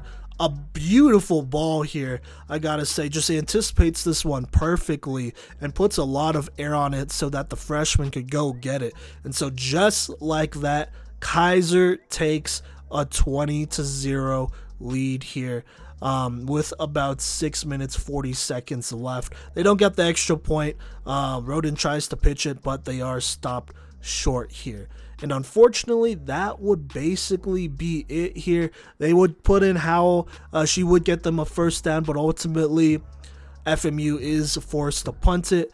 And then just like that, they go ahead and run out the clock here, and the game ends with about 2 minutes left, since they do have a 20-point lead. And so Kizer wins a hard-fought game, 20-0. I feel like this is another close game here where, you know, Florida Memorial, they had their chances. They did have, I believe, that one red zone trip after those two huge double passes that they probably should have scored on.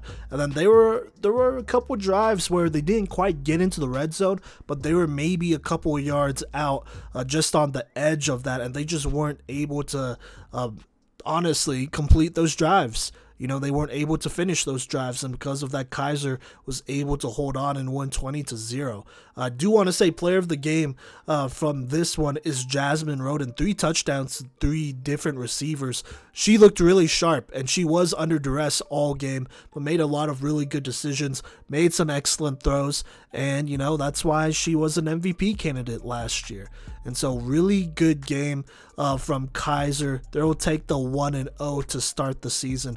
FMU, they do play Weber on the same week, but I'll talk about that later. But let's go ahead and shift and talk about St. Thomas versus Thomas University on February 18th, 2023. Season opener for both. Thomas opening at home here. The defending Sun Conference champions. Here's how it went down here in the first quarter. It is 3rd and 6 after an incompletion and deflection. St. Thomas has the football here. And here's what happened. Julian Yolkowski takes a shot deep down the right sideline, trying to get a big chunk play. But Giselle Jones for Thomas outruns the receiver and reaches out, making a great hands catch here, and snags an excellent interception and then returns it here. And just like that, Thomas has the ball just past midfield here. And so I want to note this here on their first offensive drive. Daytona Beach freshman Alexa Wilson is starting at quarterback instead of last year's starter Shelby Hartley. So really interesting here, but she would be the starter for all of this game. And so here's what happens. Wilson to start throws a nice out route. Nakara Brown, who gets them a nice gain. After that, she then goes and finds Giselle Jones on the curl route, who gets another couple yards, making it about 3rd and 5 or so. And here on 3rd down, Lanaya Leon from St. Thomas applies the pressure and gets a nice deflection here, forcing a 4th down. And here on 4th down, Thomas decides to go for it, and they try to throw it on the run here, but unfortunately this ball was just incomplete and a little inaccurate, and so St. Thomas takes over. Thomas not quite being able to go ahead and make them pay for that previous turnover. And so after an incompletion on 1st down, as Jada Reese per usual applies pressure, forcing a quick throw, Yolkowski tries to throw the check down, but it is broken up by a Thomas defender, and it brings up 3rd down. Here on 3rd down though, Jada Reese once again applies pressure, and Yolkowski has to maneuver and get the ball out here, but the ball is way too high, and so just like that, thanks to some great rushing by Jada Reese, they go 3 and out and punt it back to Thomas. And so Thomas, to start, they are moving the pocket here, and they will do this for the rest of the game basically, but they roll Wilson out left. She finds Giselle Jones, who gets them a couple yards, bring up a 2nd down. After that, they roll her the other way, and they throw it. The ball is caught, they get a couple yards, but they do call holding on St. Thomas, so that gives them a couple yards and also gives them the 1st down past midfield, first one of the season. After an incompletion on 1st down, before the 2nd down play though, they do throw a penalty on St. Thomas again. I believe it's offsides, which moves them up just a little bit, making it 2nd and 7. And so here we go on this play. Wilson throws it to Giselle Jones on the curl route, but it's a little bit too high, as Leon does get some pressure on this play here. And so 3rd and 7, Wilson tries to throw it to Jones, this time on the out route, but it is a little late and inaccurate, and so it's incomplete. Now it's 4th down. Once again, Thomas decides to go for it as they are past midfield. And so here we go. Wilson tries to throw over the middle after going through her reads, but just great defense by St. Thomas goes ahead, and they deflect that football and throw. And just like that, once again, it is a turnover on downs here. And so here we go. St. Thomas takes over. Yolkowski tries to sidearm this one, but Britt Delva dives in to force the incompletion. And by the way, at this point, St. Thomas has not been able to complete a pass yet, and there's only 3 minutes left in the first quarter. So just keep that in mind. But anyways, they go ahead and try to throw it again, this time to Maria Vega, but it is dropped. So now it's third down here. And here on third down, Reese, once again, being a force of nature, forces Yolkowski to throw an ill-advised pass over the middle. It's not picked off, but it is deflected, and so that brings up third down as once again St. Thomas goes 3 and out here and would actually not be able to complete a pass until the second quarter. Part of it is just really good defense by Thomas though. And so here we go, Thomas, they take over just before midfield here, right before the second quarter. Wilson rolls out left, finds Janae Scott, who makes somebody miss and then gets a nice gain of a couple yards, making it 2nd and 4 or so. And then after that play, Wilson rolls out right here, finds Nakara Brown, who almost gets the first down but is pulled short here. And that brings up 3rd and basically inches here. And to end this first quarter, Wilson goes ahead on the quarterback keeper / scramble. I couldn't tell which play it was, honestly. And she gets the first down past midfield. And that's where they start to begin the second quarter. And so here we go, first down in the second quarter. Wilson looks to run, but then she tries to step behind the line of scrimmage and throws it, which was completed, but ultimately they would call an illegal forward pass, and so they would push them back a little bit. Still though, it's second down here. So here we go, second down. Wilson once again rolling out, this time right, kind of throws an ill-advised throw here, which Tashumba Washington just gets a huge interception and returns this one past midfield, already her 3rd of the year in 2 games. And so bad decision there, but St. Thomas, they do have the ball here. It's still 0-0. It's anybody's game, but they want to get on the board, obviously. And so with the ball, Jada Graham is now in at quarterback. She throws it to Kaylee Miller, who makes somebody miss and then sprints down the field, basically the middle of the field, for a huge gain, getting them in the red zone. She actually almost walks in, but somebody is able to pull her flag just short. So not only are they in the red zone, but they're maybe 4 or 5 yards-ish just away, maybe even shorter than that. So there you go. But they keep Jada Graham in here at quarterback. She feels the pressure, throws the quick route here, the quick drag route for the touchdown to Dominique Parks. I believe that's the first of her career as well. And just like that, St. Thomas takes advantage of a turnover and go up 6-0. Now, they do try to throw the extra point here, but it is deflected at the line. Still 6-0 going into this next drive. Wilson and Thomas trying to bounce back from that mistake. And so here's how they start. Wilson rolls out right on first and then decides to scramble and would go ahead and just get them the first down just like that to keep this thing going. Then on first down, she would throw a quick hitter, finds Delva, would go ahead and get them a couple yards. Following that play, though, she would then find Britt Delva for a quick little throw here. She would get a couple yards. But then Wilson tries to throw this football once again on the run, and it is tipped, I believe, by Leon, the rusher, and then intercepted by Kayla Alvarez, who comes down with a huge interception and gets them started right on the edge of the red zone. So St. Thomas with a chance to go up by 2 scores. They keep Jada Graham in at quarterback. On first down, Jada Reese with the pressure forces an incompletion. Second down, they go ahead and Graham scrambles around, tries to throw it over a defender, it looks like, but Aaliyah Wood gets a huge interception. It looks like a one-handed interception, but she absolutely skies for this one, and she makes Jada Graham pay here for not throwing it high enough here. And so Thomas gets the ball back just like that, trading interceptions here. And so with the football, Wilson rolls out and throws a quick hitch once again to Giselle Jones, who makes a couple people miss and then gets the first down, putting them across midfield. By the way, Thomas, they're not really taking any deep shots here, at least not against this secondary. It's all short stuff, basically, and that would continue as Wilson finds Kiara Knight on another short throw for a short gain here. By the way, you could also just assume they are also rolling Wilson out on pretty much every play to avoid that pressure. And so then on the next play, Wilson finds Knight once more on a beautiful downfield throw here. On the run, mind you, but just an absolute dot here. And Keira Knight makes an excellent possession catch, toe tapping this one inbounds, which would go ahead and put Thomas in the red zone. And so following that play, they're in the red zone. It's first down. Wilson starts rolling out left, then comes back right, and she finds a wide open Keira Knight once more, and she hits her again for a wide open touchdown. Wilson's first career touchdown here, by the way, which would also tie the game 6-6 with about 6 minutes 50 seconds left here.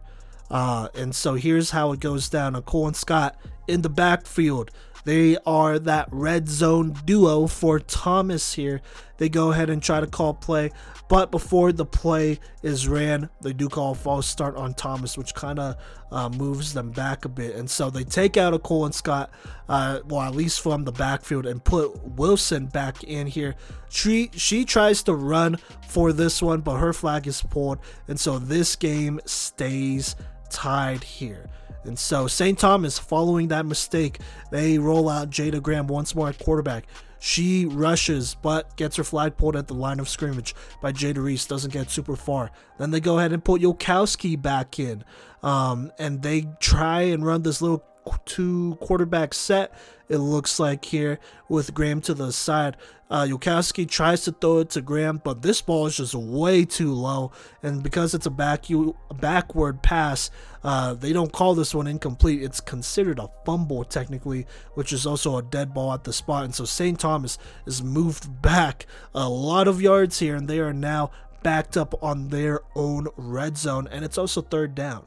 And so here on third down, Yolkowski takes the safe bet, checks it down, but obviously that player's flag is pulled really quickly, and St. Thomas goes 3 and out, having to punt this one. But to make things worse, this is a really bad punt. It barely goes maybe 10 yards, 15 yards.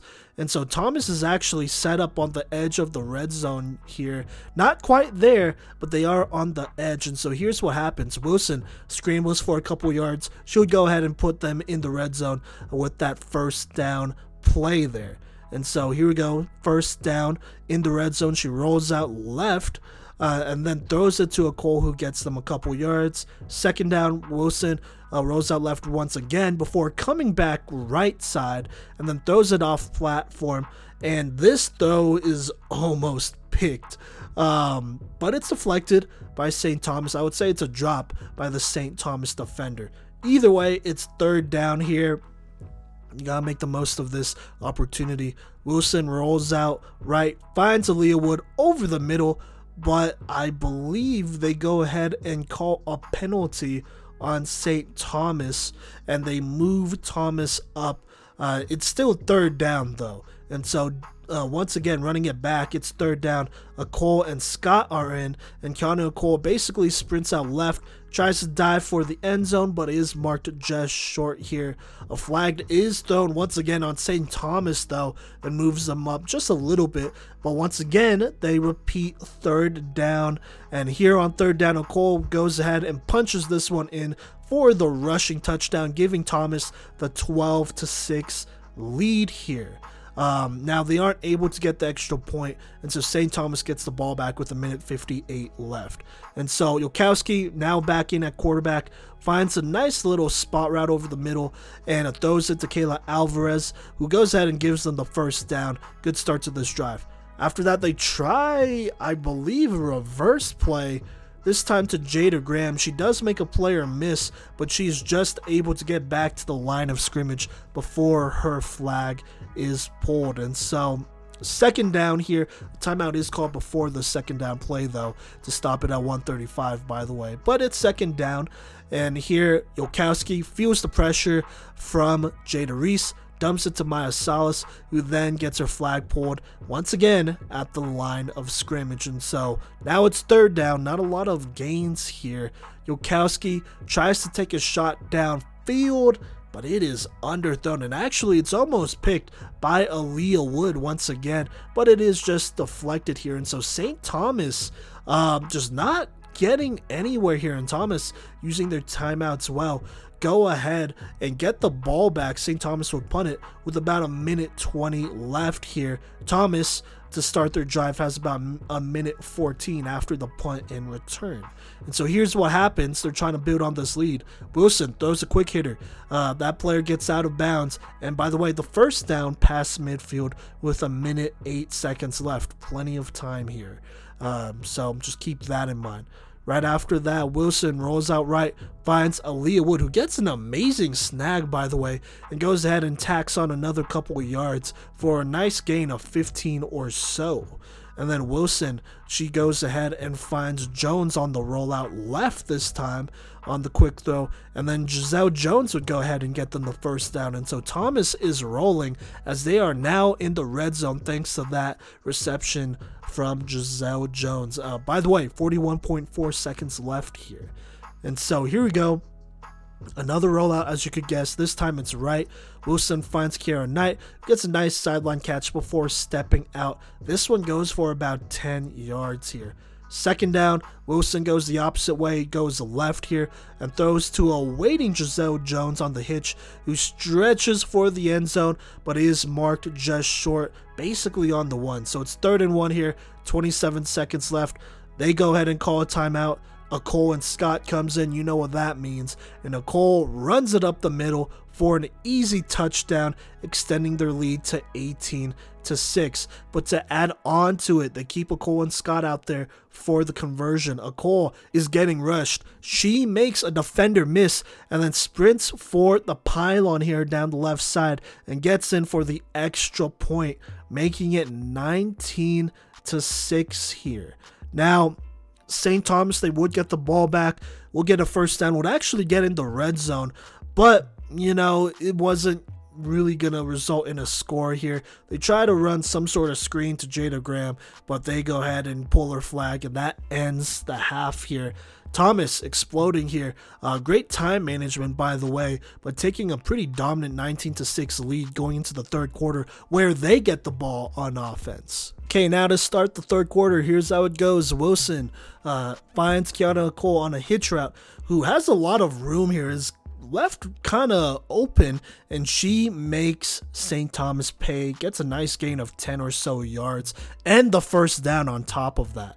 After that, Wilson scrambles for a couple, making it 2nd and 10. Second down, Wilson rolls out, throws it to Nicole on the short throw, who then makes another player miss and runs for another nice gain past midfield and another first down. Kiana Nicole really heating up here.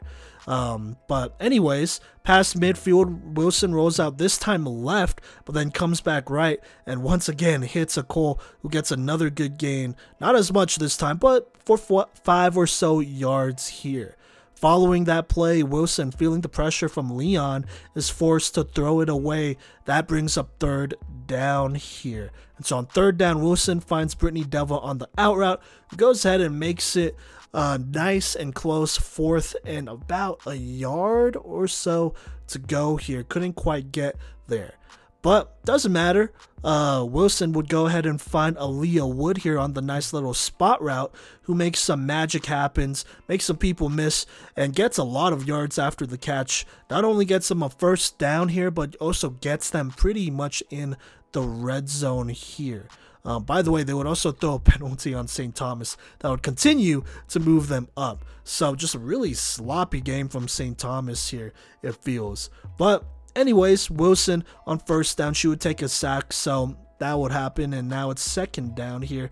On second down this time, Wilson evades the rush, tries to check it down to Nicole, but it's dropped. That brings up third down. Mind you, they are in the red zone here. On third down, Wilson rolls out right and then comes back left here, throwing it up to the corner of the end zone here. Not the greatest decision, kind of throwing left off platform here.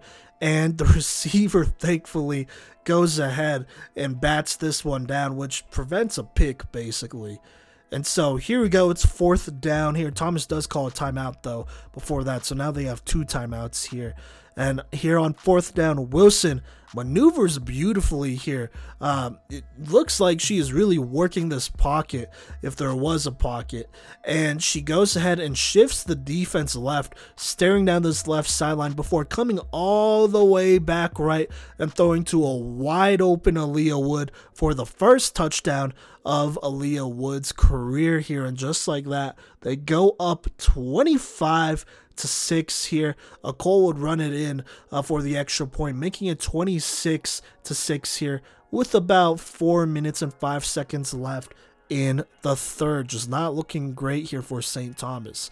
And so St. Thomas, they roll out Jada Graham on offense this time at quarterback. She checks it down. It's now 2nd and 2 after a quick flag pull. After that, Graham once again tries to check it down, but Nakara Brown gets a really nice deflection. It's really almost intercepted here, but she couldn't quite bring it in, so now it's 3rd down here.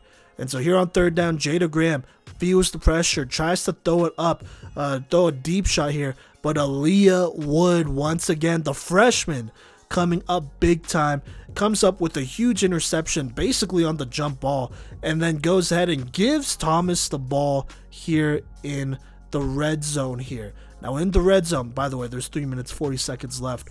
On the first play, Wilson rolls out right. She's just trying to extend this play here, but I think she does a little bit too much. A penalty is thrown, and it looks like she tries to throw this one away, but it ends up just being a really bad throw that is just easily intercepted by either number 32 or number 33 of St. Thomas. I couldn't quite see there, but they get a pretty easy interception, and they go ahead and get the ball back for St. Thomas. The penalty ended up being on Thomas, so there you go there. Now, it is 26-6 here.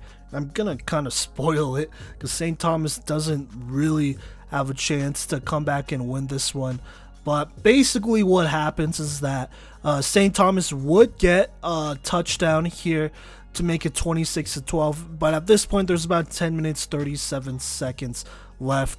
Thomas is definitely in basically chew the clock mode, which is what they have done really well in this last year. Just chew the clock in the 4th quarter. That is their brand here. St. Thomas would eventually get the football here, but it would take them a really long time to get another score here. Yolkowski would find, first off, Deshumba Washington on a deep throw, who gets about 30 plus yards on this one to set this touchdown up, and then Yolkowski then finds Tyler Bryant over the middle for a nice touchdown. They wouldn't get the extra point though. Thomas at this point still led 26-18, but there was a minute 26 seconds left in this game by the time that happened. Thomas really pretty much controlled this one the entire 4th quarter, despite, St. Thomas putting up some more points to make this one look a little bit better here. But anyways, the final score of this one was Thomas 26, St. Thomas 18 here. If I had to pick a player of the game, I would have to go with the freshman phenom, Aaliyah Wood. Played extremely well, was a big-time receiver for another fellow freshman in Wilson, and also had a pick as well here. In addition, just played really good football too, getting a lot of deflections on defense too. So I got to give it to Aaliyah Wood. A lot of great players balled out, but I think Aaliyah Wood definitely kept them in this one, and so that is big time. Okay, now we do have one more game from the weekend. Florida Memorial versus Weber. I'm just gonna have all cards on the table. We are not living on the East Coast. In fact, we live in the mountains of Colorado. This is just something we like to do. Spotlighting these athletes and coaches and the great game of football, really. And so we are not able to go to that game in person because obviously if we could, we would. So basically everything we do is through live stream, and there wasn't a live stream, and then there was I guess a link or something created, and it was there, but it said the broadcast was delayed, and then they just never ended up showing the game, which is really disappointing. But we've already seen FMU play once a season, and hopefully we'll see Weber play multiple times this season, or, well, I'll be personally heartbroken if we don't, because there are some good athletes that I really want to be able to watch. But we do have a couple updates, I guess, and I was able to pull a very quick recap from the FMU website. Basically, the final score was 20-7. Weber would win, but this was a pretty good game. At least at the sound of it, it felt like it was pretty close here. At halftime, it was actually 7-7, I'm pretty sure here. I know for Florida Memorial, they got their first score of the season. That was led by Haley Stanton throwing her first touchdown pass, so that got them going here. And then obviously the defense played really well once more here, only allowing a touchdown. And then even then, going into the fourth quarter, Weber only led 14-7, so it was really anybody's game here. But, some of the same storylines. The offense for Florida Memorial just kind of struggled. I know there were 2 interceptions that sounded like they happened in the second half that really kind of killed some of the vibes, and I'm sure there was some struggling between gelling and whatnot still, as it is only their second game. And so FMU was just not able to score and finish those drives once more. And then Weber, they found a way to get it done. They grinded it out against a pretty tough squad that's only getting better. And now they're 1-0. And honestly, to start the season, that's what matters. You'll build and get better as things go on. And so I actually really like this win for Weber here to go ahead and tough it out and find a way to get it done. And so there you go. Once again, I apologize for not being able to, for not being able to watch it. Hopefully, we should be able to watch more games for both of these teams, the majority of them, if not all, moving forward. So we'll see, but that's how it went down. Weber defeats FMU in their season opener 20-7. Okay, now let's talk playmakers of the week here, or playmaker of the week, I guess. We'll pick one here, and this year I kind of want to do it just a little bit differently here. So basically, every game that we watch, whether it's myself, Cody, or intern Gideon, we'll watch it, obviously review it, and then we will pick a player of the game, obviously for the winning team in that one, and those will be our candidates for playmaker of the week. I feel like last year we basically did that, but I just want to make sure that's clear going into this year. And so let's go ahead and get it started here. Let's start in the season opener between St. Thomas and Warner here. I actually picked 2. I really struggled with picking one on this one. I feel like both were pretty well deserving, but I have Jada Graham here. She was the lead receiver for St. Thomas in that game against Warner, and also had a touchdown plus like a million pass deflections. She did get that 1 interception, but it was called back though. She was a force on both sides of the ball. And then this is a pretty familiar face here. You got Tashumba Washington in her first game. She already is getting started. Had 2 interceptions in this game. Both were big time and key in this one. And honestly, I also want to shout out their game against Thomas, where they played pretty well too. Jada Graham, she stepped up at quarterback actually for a lot of that game, if you remember, and led some pretty good drives there. Tashumba Washington, she did have that big reception at the end to make it close. Plus, I believe she added on another interception. So, she is the interception leader in the entire country with 3 through 2 games. And so both great players who had a pretty good weekend between those 2 games there. So want to go ahead and shout her or those 2 athletes out there. And then in this other game from that day, the 15th, we have Florida Memorial versus Kaiser. And I think this one is pretty obvious, but I'm going to go ahead and go with another familiar name that consistently made these lists and got these accolades last year, and that's Kaiser's quarterback Jasmine Roden. 3 touchdown passes. I don't believe she had any interceptions, a whole bunch of yardage and rushing yards as well. And actually, I have her stats right here. It took me a minute to go ahead and find those. But Jasmine Roden's stats from that game: 17 of 27, 173 passing yards, 3 passing touchdowns, no picks, only took 1 sack there. And then on the ground, on 3 attempts, 26 rushing yards, no touchdowns there, but a very clean game.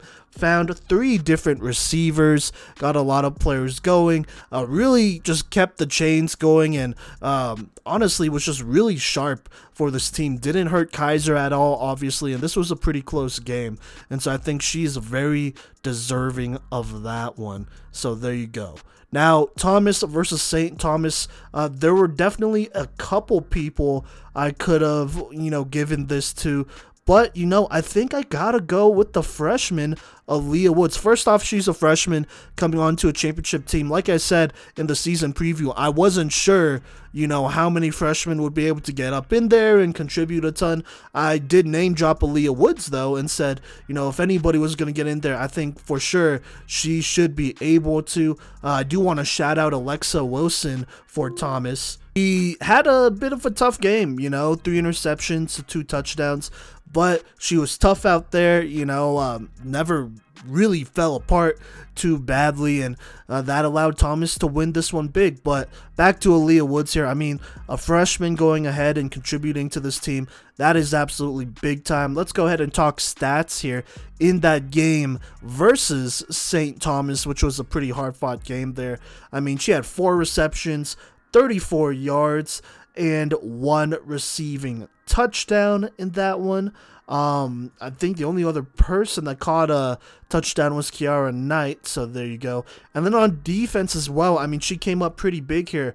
2 tackles, 2 flagpoles, and then 2 interceptions for this Thomas squad, which was huge because, like I said, there were some struggles on offense, but I would say this defense, per usual, really stepped up. And this time it was Aaliyah Woods, who did her thing and was pretty excellent there. So there you go there. Now, I would pick a playmaker of the week for FMU versus Weber, but like I said, I just didn't watch the game, and so I'm gonna keep it to these 4 candidates here for now.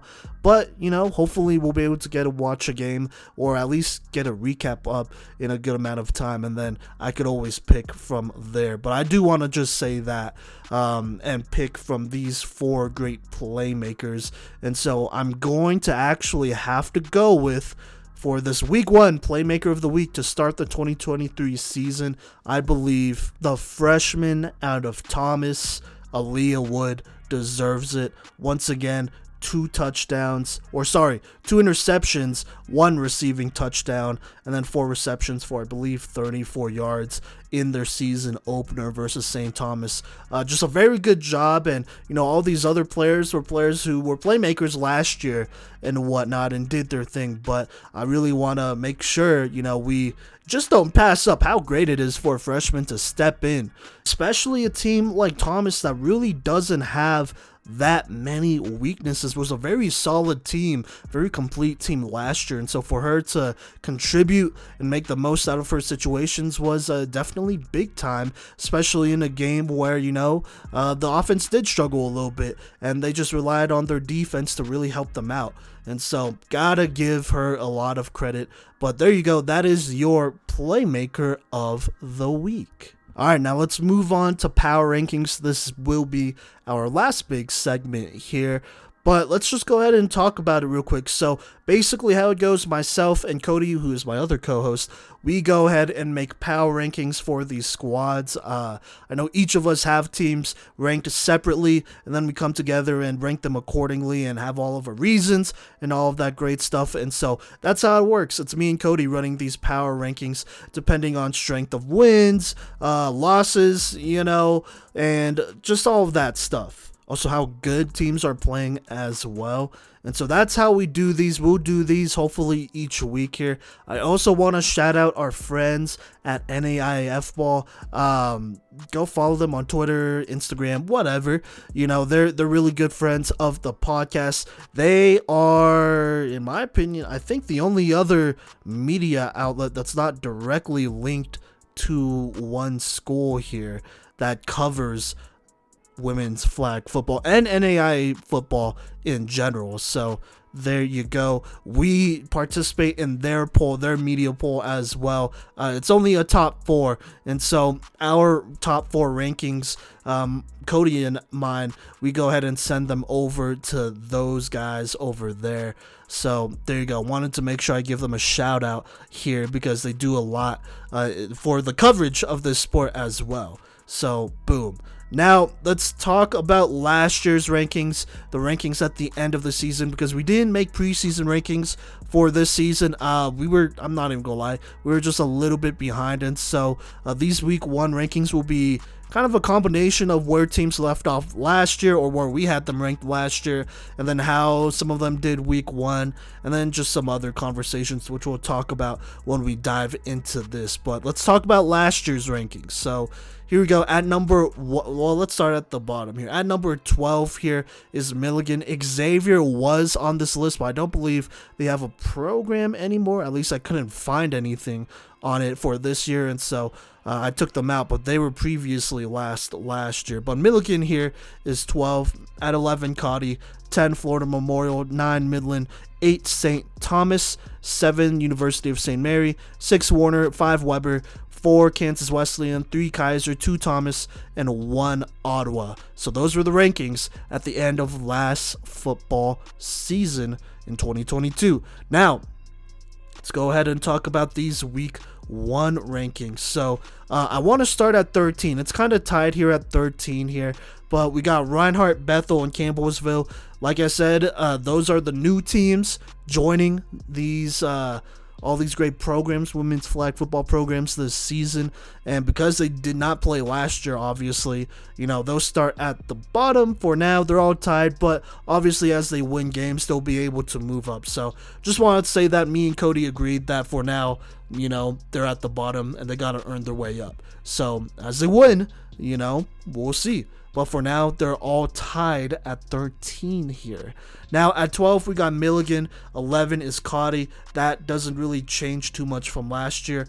At 10, we got FMU here. And so, let me go ahead and talk about them. First things first, in last year's rankings, they were at 10, so they just don't really move for me. In my personal rankings, I have them at 9 here, in Midland at 10, but Cody has Midland at 9 and FMU at 10. I mean, we talked about it. We decided to put them right here, and so let me talk about it here. So right now they are 0-2. They lost to Kaiser 20-0. Then they also lost to Weber 20-7. Both really close games. I know on paper it doesn't look close, but they were. They were very close games that they had chances to win. Legitimate chances. And I think honestly, in both of against Weber, that was the closest game they've ever had against them. Against Kaiser, they might have had a closer game last year, but against Weber, that has been the closest game they've ever had in program history, which is big time. But they lost to, here, let's just talk about it. I mean, they lost to Kaiser. Like I said, it was close. Defense, I felt like, did their thing. They did allow some really big splash plays, and then they came back down to the ground and did their job and were good. But ultimately, I felt like the offense, we both feel like the offense obviously just did not hold up their side of the bargain. 1 touchdown in 2 games, that is not, you can't win that way. Like, there's no way. You got to score at least 1 to win. So there you go. Now, despite making it into the red zone once and having a number of good drives downfield, they just weren't able to finish drives or really get it done in this game and in the Weber game, and obviously that ended up hurting them. So, that's tough, but defensively they played well. And even then, offensively, I would say, and Cody would agree with me here, they have shown really good signs of improvement and life. Last year, there were plenty of drives that did not make past midfield or stalled out really early on. At least some of these drives are longer drives that are stalling out. So that's progress. And so I'm going to reiterate this one more time. They're here at 10, but really keep an eye on FMU, because this is a team that's only going to get better as the season goes on. They're not going to be the same team you play at the beginning of the season. They're really hunting for an upset, to be honest with you. So, boom, it's out there. there you go. Now at 9 is Midland. I mean, they haven't played yet. So there you go. I think on Cody's list, he has Midland at 9 as well. Like I said, I had Midland at 10. Last year, Midland was at 9. So they basically just stay there.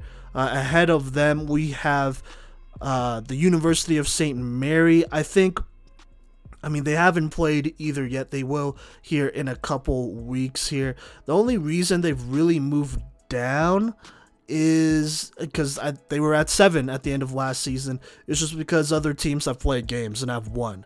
I'm sure as they, play games and win or lose or whatever, that'll eventually get adjusted. But, teams that play are going to move up, especially if you win 2. So, there you go. At 7, we got Warner here. Cody has them in 6 in his personal rankings. For me, I have them at 7. I think they were closer to 6, but we decided 7 was a good spot. And so let me go ahead and say what Cody typed up here. He said, I'm going to leave Warner here for the early lead against St. Thomas, but outside of that drive, it was definitely a struggle. 50% completion is rough, and if they want to keep up in the Sun Conference, they're going to have to turn up more than that. And yeah, no, absolutely agreed. I mean, they're only 0-1 right now. Lost 12-7 to a solid St. Thomas team here. And I am also going to throw this out there. I honestly believe St. Thomas has one of the best defenses in the entire country. But I'm gonna also put this out there. If I'm Warner, you know what you could do. You have the players to do better than 7 points, and you know that. It doesn't matter how good another defense is. You control what you could do ultimately. I mean, you have a star in Holmes, you have a pretty competent quarterback, I would say, in Tingen, and then you have all these other great athletes. I'm even thinking about some of the freshmen they brought in, Mario Logan, Anna Vincenzini. You got some players out there. Trinity Kieran returning from last year. And so for them to just really struggle and just kind of play a sloppy game, really just more so on offense. I think defense, they did fine. You allowed 12 points and you somehow lost. That's tough. And so moving forward, we'll see what happens. I know it's the first game of the season, so there is rust to knock off here, but you are a collegiate program. You're one of the highest levels of women's flag football with all this talent too. And so expectations are high going into the second year basically with this program. So yeah, under this regime at least. So we'll see. They're here at 7. 0-1. This isn't the worst loss here. I'm just going to throw this out there. Definitely a good chance for them to rise here as the season goes on. So, yeah. Now, at 6, we got Kansas Wesleyan. They haven't played yet here, and this is actually what Cody has to say about that. He says, I know this may seem rough to knock KWU down this much, but not playing games plus a new coach will have to earn their way back up the ladder. I am excited to see how the new tenor takes over, but gotta see it first.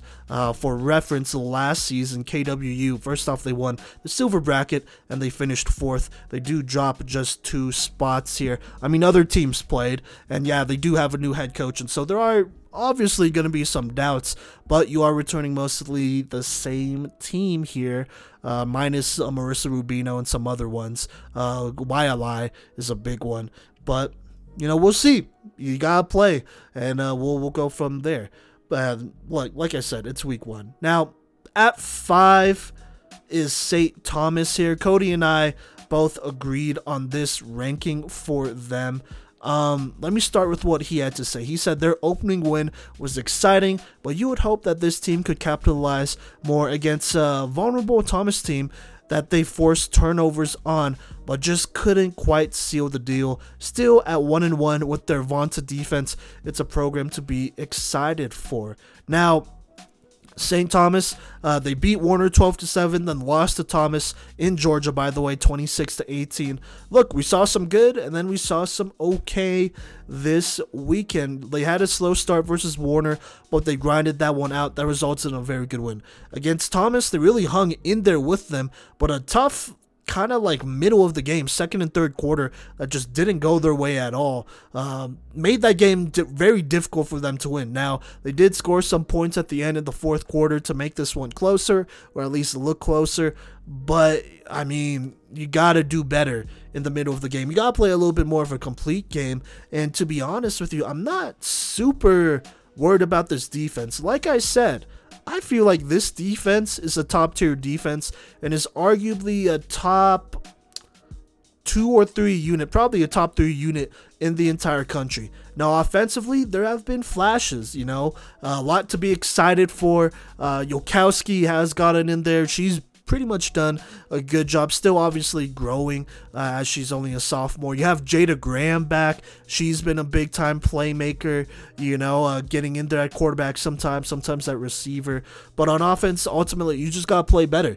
You got to really start putting it together, because I think you really have something special with your defense here. So for now, they are just outside this top 4 here. I think it's okay for them to be at 5. They definitely have the potential to move into the top 4, even top 3 potentially. So we'll see as the season goes on. Obviously, it's the beginning, so you have some things you got to work on, but there are some really positive things, and I think you could work with that moving forward. Now at 4, we both have Weber. This is what Cody says: leaving opening week undefeated at 1-0 is a great feeling, especially with a strong second half to regain the lead and eventually close this game. Big test in their next contest against Kaiser to see if they belong and could stay here in the top 4.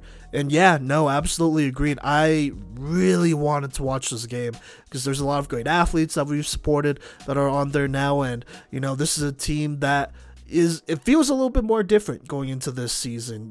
They should be a lot better, I would say. And so we'll see what they do moving forward. Really excited to watch them play. Then at 3, we both got Kaiser. Look, they're 1-0. They beat FMU 20-0. I mean, they played a team in FMU who honestly really pushed them, and it was a 14-0 lead going into the 4th. They would stay the course and earn this one, though. At the end, like I said, winning 20-0. Jasmine Roden, she played a clean game and showed why she's one of the top QBs in the entire country. Plus, her MVP campaign begins now.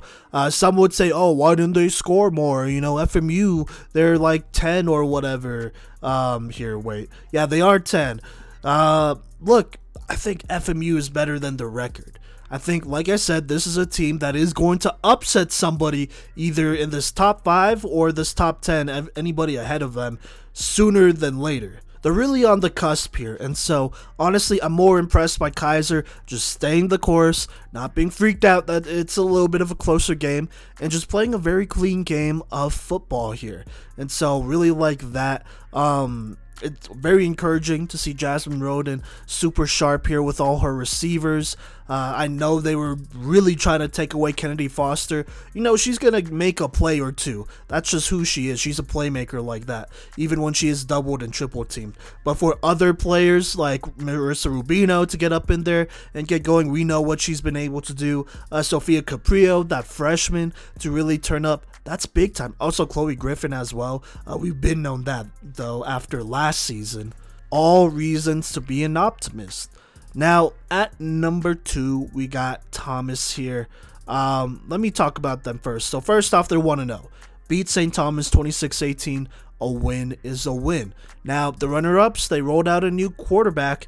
And, I mean, she struggled throwing 3 interceptions that are honestly a bit inexcusable. You can't make those plays, and it wasn't like, oh, it got tipped, and then, no, they were just not the greatest decisions, and she's a freshman, right? You could expect that, but I'm gonna also throw this out there here, in case she is the starter for the rest of the season, because I don't know what the quarterback situation right now. I do understand why she would be the starter. First things first, I mean, she's going to be around this program for a very long time because I do think she's talented. There were some throws and plays she extended that were very impressive and, showed flashes. I mean, she threw for a solid 200 yards, 2 touchdowns, and you could really live with that if you are Thomas. There's going to be growing pains with any young quarterback, especially when they're transitioning level to level, like middle to high school to college to pros. That's natural. And so, and St. Thomas is no slouch either. They're a very good defense. I think outside of STU, Ottawa is probably the only other one that's better. I would say right now that I've seen, and looking at defenses on paper too. And so there's no real shame in that. But you got to clean some of those things up here. This Thomas defense, they played really well. And the score really doesn't reflect how dominant they truly were. They kind of let them come back just a little bit at the end there. But, they were going to win regardless, which is what matters at the end. And so really impressed by this team. I think this Thomas defense, they were the top defense last year. I think this year they got better, and significantly too. So we'll see. That's a lot. There's a lot to be happy about. For your offense to throw 3 picks, have those turnovers, and still win 26-18 it's pretty good. It's pretty good, and it's not like you're playing a slouch either. So you could be happy about that if you're Thomas, in my opinion. But always something to work on moving forward. Now, Cody said, I won't knock Thomas for winning, although it was a very sloppy win. I am not sure if that same kind of performance would beat a Kaiser team that was clicking this week, but they will retain the spot in hopes of knocking some rust off and quarterback play stabilizing. And yeah, absolutely agreed. I mean, we'll see what happens moving forward. This Thomas defense is good though. That's their bread and butter, and defenses win championships. Now, number 1 is Ottawa. I mean, they're the defending national champs, and I mean, there's no reason to move them down here. I mean, they won the last 2 years, which is obviously big. And then even then, they didn't really lose too many players here. The first one that comes to mind is probably Clara Bodaway. She kind of did a lot for that offense. I know Jennifer Anthony, I believe, as well, is another one you're losing on defense. But other than that, I mean, you have new players brought in. You have a number of really good players brought in, and they have a really deep roster. And so excited to watch them play, but there's no reason to move them down here because they are the defending champs. And on top of that, I mean, on paper, they still look pretty good. So, there you go. I think that's pretty understandable, though. But those are your Week 1 rankings. One more time. Tied at 13 is these 3 teams, Reinhardt, Bethel, Campbellsville, for now. At 12, Milligan, 11, Cody, 10, FMU, 9, Midland, 8, University of St. Mary's, 7, Warner, 6, Kansas Wesleyan, 5, St. Thomas, 4, Weber, 3, Kaiser, 2, Thomas, and 1, Ottawa. So, there you go. Those are your power rankings. First one of the season. Okay, that wraps up this episode of the Playmakers Corner podcast. Thank you so much if you listened throughout this whole thing. I'm sure you did. Even if you made it to the end, still appreciate you. Really appreciate the support for this. Love covering women's flag football. It is definitely the highlight. That's not a shot, I don't think. Whatever, I don't care. It's the highlight of my year. And so I really enjoy it. So much good football. Great coaching, too, as well. Shout out the coaches who just put their players in excellent positions and are obviously moving this game forward. And so really looking forward to the rest of this season here. A lot of life is going on between myself, Cody, Gideon, and so we'll hopefully be releasing an episode every week. No promises. Sometimes it might be every 2 weeks, but usually it should be every week, hopefully on Mondays, just so that we could continue to get this out, continue to cover this great sport here and all of these great athletes. And if you want to continue to support us, go ahead and follow us on all of our social medias to know when new episodes or content is posted, plus updates from these games here. We try to post those when possible.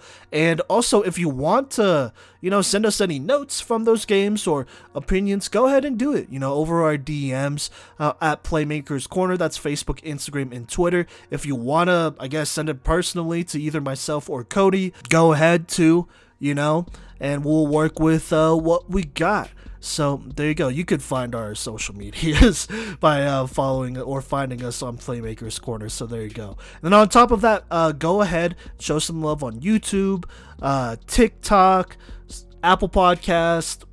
What's the other one? Spotify. Leave us a good review. We really appreciate those.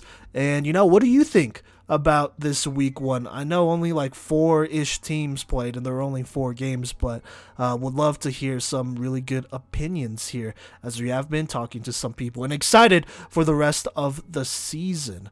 But I have been your host for this episode, Simon Villanos, aka Coach V, and I'll see you next time.